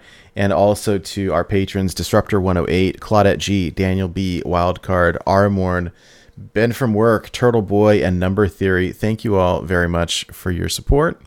If anybody watching or listening is interested in supporting the show financially, you can visit our website at borntobewildhs.com. If you click on the Find Us page, there is a link to our Patreon, and we've got plans that are as low as $1 a month. If that's something like you feel like contributing to. If you're somebody who's on Twitch a lot, we do have several emotes that you can unlock by subbing to us as well. Of course, there is, we don't want you to feel obligated at all to do that. But if you would like to support us, those are ways that you can do it. Also leaving us, a review on iTunes or, like, subscribe, comment on any YouTube video. It goes a long, long way. But yeah, thank you all for joining us in chat, and a big giant thank you to Goliath for donating your time tonight and coming to hang out with us. I'm just like enthralled to who would have knows? We've been talking here for over 3 hours now, and it's just so captivating to get into the story and I just get sucked in. It's so interesting, and now when I play these cards, we know where they came from, and it makes it so much more fun. And so I really appreciate your time. If people, pleasure. Yeah, thank you. If people want to follow your content, where can they find you? So, one of the main places you can find if you want to learn some more lore from me, go to the website outof.cards. It's a Hearthstone fan site. Also covers some other games that we're always working on expanding stuff. I haven't gotten around to writing any articles in a few months because I've been busy with work and whatnot. But, especially since I was busy prepping for this show anyway, then probably going to have some Stormwind stuff coming out in the relatively near future. I'll be having some things doing recaps on the type of stuff that we talked about here. With the general history of Stormwind. Might also have some stuff just kind of looking at the legendaries, comparing how well their card effects match their lore. I do a lot of examinations of cards, that sort of thing. So that's out-of-cards. And please visit, because we can always use more visitors to the site, and I get revenue every time you look at my articles with no ad block on. So please, you will help to fund Hearthstone for me. Oh, nice. And we also have I work with other people. We mentioned Shibo earlier today with the video that Nate was on. I work with Shibo with a couple of his videos. You can check out his stuff where he partners with me. We have 2 videos about Lore of the Undead. The third one will come out at some point. It takes a while for him to make these because it's a lot of stuff to animate. And he's been really busy trying to keep up with all the solo adventure reviews that have been, because they've just been rapid fire with the release lately. Yeah. And then also, I currently have a show that I do with Mike Lowe / Black Rot, who was many of you know from when he was on this podcast. Mm-hmm. We call it Lore Masters. We do a bit more of an era focus than the type of stuff we talk about here, just taking a look at one legendary card and going a bit more in depth to their story. We've been having some scheduling and tech difficulties lately, so we haven't had a new episode in a while. Hopefully we'll be able to do that soon, but you can go to Lore Masters on YouTube and have a look at all of our previous episodes. We have ones on Egwin, we have them on Ragnaros, right? Yep, on Ragnaros. Yeah, about the Ashbringer and Tyrion Forgering and all that stuff. So if you're curious about any of those, we try to make them a bit more evergreen, so you can just go and watch them whenever you want. And for me personally, I sometimes stream on Twitch. I tried to get a schedule where maybe I do it a bit more frequently. You can find me here on Twitch at it's just Goliath the Dwarf, capital G in Goliath, capital T in the, capital D in Dwarf, all one word. So hopefully I'll maybe provide content with that. I often do things that are very story based in the games, whether they're text narrative type of things. Like a game I played recently quite a bit called Sunless Seas. It's basically me reading things out very dramatically that are happening. Or maybe I'll do a bit more typical, just, experiencing a story type of games. I'm considering maybe dipping my toe into the more horror game genre for something like Resident Evil 7. I don't typically play that sort of thing, but if I do, it will be in a place where I can be entertaining with my terror. So if you want to potentially see that sort of thing happens, then find me on Twitch. I also have a Discord that you can reach from that. I don't really do anything currently, but if we build up a community, there's always that possibility, which is also Goliath the Dwarf on Discord, and you can find a link to that in my Twitch as well. Nice. Super cool. Thanks again for coming on. Hey, Sheep, where can people find you online? Yeah, you can find me online in places where Electric Sheep City fits, at Electric Sheep City, like Twitch, and places where Electric Sheep City doesn't fit, at eSheep City, like on Twitter. So that is me around the internet. Hydra, where on the internet can you be reached? Well, you can definitely find me watching Goliath do that Resident Evil 7 stuff, because that sounds awesome. Right? Yeah. I'm down for that. I would be down for that for sure. So hit me up when you're going to do that, Goliath. And thank you. Thank you so much for coming on the show. It's always an absolute pleasure. You can always find me on Twitter at Hydralisk_HS, and Twitch, same Hydralisk_HS. And please come check out our Discord. We've got a great community. I highly recommend popping in, saying hi, and we've got all sorts of things in there, from just hanging out and chatting or talking about your new favorite deck if you're looking for decks, or you just want to show us what you ate for breakfast. It's a great place to be, and highly recommend it. How about you, Nate? Yeah, I'm pretty active on Twitter. You can find me there at NateWolfTCG. It's NateWolfe TCG. And of course, I'd second what Hydra says about the Discord. We've got a pretty active community going, especially been trying to we share news quite frequently when there are updates with the game or some things external to the game that are relevant. Also, with a new set coming out, we have got channels, separate deck list channels, broken down by class. And so if you're looking for cards to play, regardless of what class, like we've got kind of some curated deck lists going there, and just a bunch of other stuff. It's just a bunch of fun people hanging out and chatting. It's a pretty wholesome community, and it's a lot of fun. So and then we have a website. It's borntobewildhs.com. I will be spending some time this weekend updating it, and looking forward to that, and getting this show up online. And if you're looking for other wild content creators as well, all of our past guests on the show, we've got links to all of their information there as well. So their Twitches and Twitters and YouTubes and that sort of thing. So yeah, definitely check that out. That's borntobewildhs.com. We record the show live every Friday night, so I hope that you all are able to join us again next week. Next week's special guest is Dr. Fish, so really looking forward to that. That'll be a lot of fun. And Yeah, and then we've done a lot of co-oping together lately, so it'll be a lot of fun. And He's cool. Great guy. Yeah.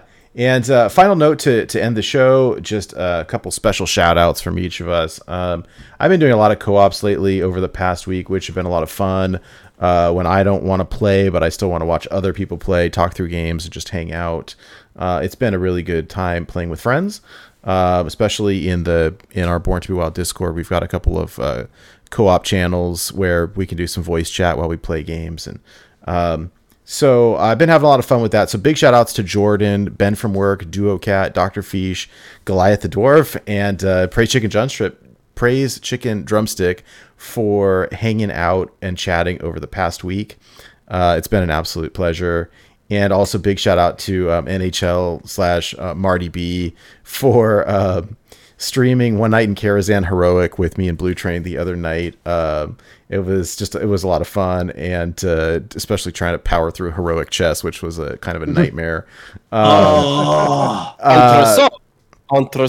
Yeah, right. Over. So Marty B, enjoy your well-earned card back there. Haida, anybody want to shout out? Yeah, I wanted to give a shout out to wild streamer Wolfie Hawk, who I haven't seen online in quite a while, and just the other day I saw his name pop up on Twitch, and he's kind of a unique streamer who brings his computer with him. He's a truck driver, and when he makes his stop overnight, where he's at a hotel or a truck stop or whatever, he sets his laptop up, he hooks up to whatever internet he possibly can get, whether it's good or bad, and he just streams. And he did this for the longest time a few years back, and I hadn't seen him in forever. And yeah, just the other day I saw him come online, and I was super stoked to see him, and I absolutely love it. And just, yeah, special shout out to him. Glad that he's back online. And that's another place you can find me is in his chat whenever he's streaming, if I can catch him. Nice. Super Sheep, cool. what about you? Yeah, I have to shout out our friend Schmoopy Daddy. He has been refining and tinkering that odd druid to try and make it a force to be reckoned with. And I piggybacked on his dedication this week whenever I wanted to spend some time hanging out with our friend Guff. So that's been a lot of fun, and I owe a lot of that enjoyment to our buddy Schmoopy. Very cool. Hey, Goliath, closing out the show, is there any shout outs that you'd like to give? Well, I guess I'd like to just reiterate my shout out for Shibo. You can find him on YouTube and on Twitch at Shibo_plays_HS. There's very few streamers that I pop in frequently, just because of time or whatnot, even if I like the people in their content or in Discord or whatnot. But you can find me in his chat a decent amount of time. I just tend to like being in streams with people who are small enough that I can actually have a conversation with them, and they'll actually see what I'm writing and everything. And he just has a great personality, and it's really fun to see what he's tinkering with over there. So I suppose that's the main person that I know well enough and watch enough to actually give a shout out to. Super Fair cool. enough. Hey, wiser words were never spoken, and you heard that on Born to Be Wild.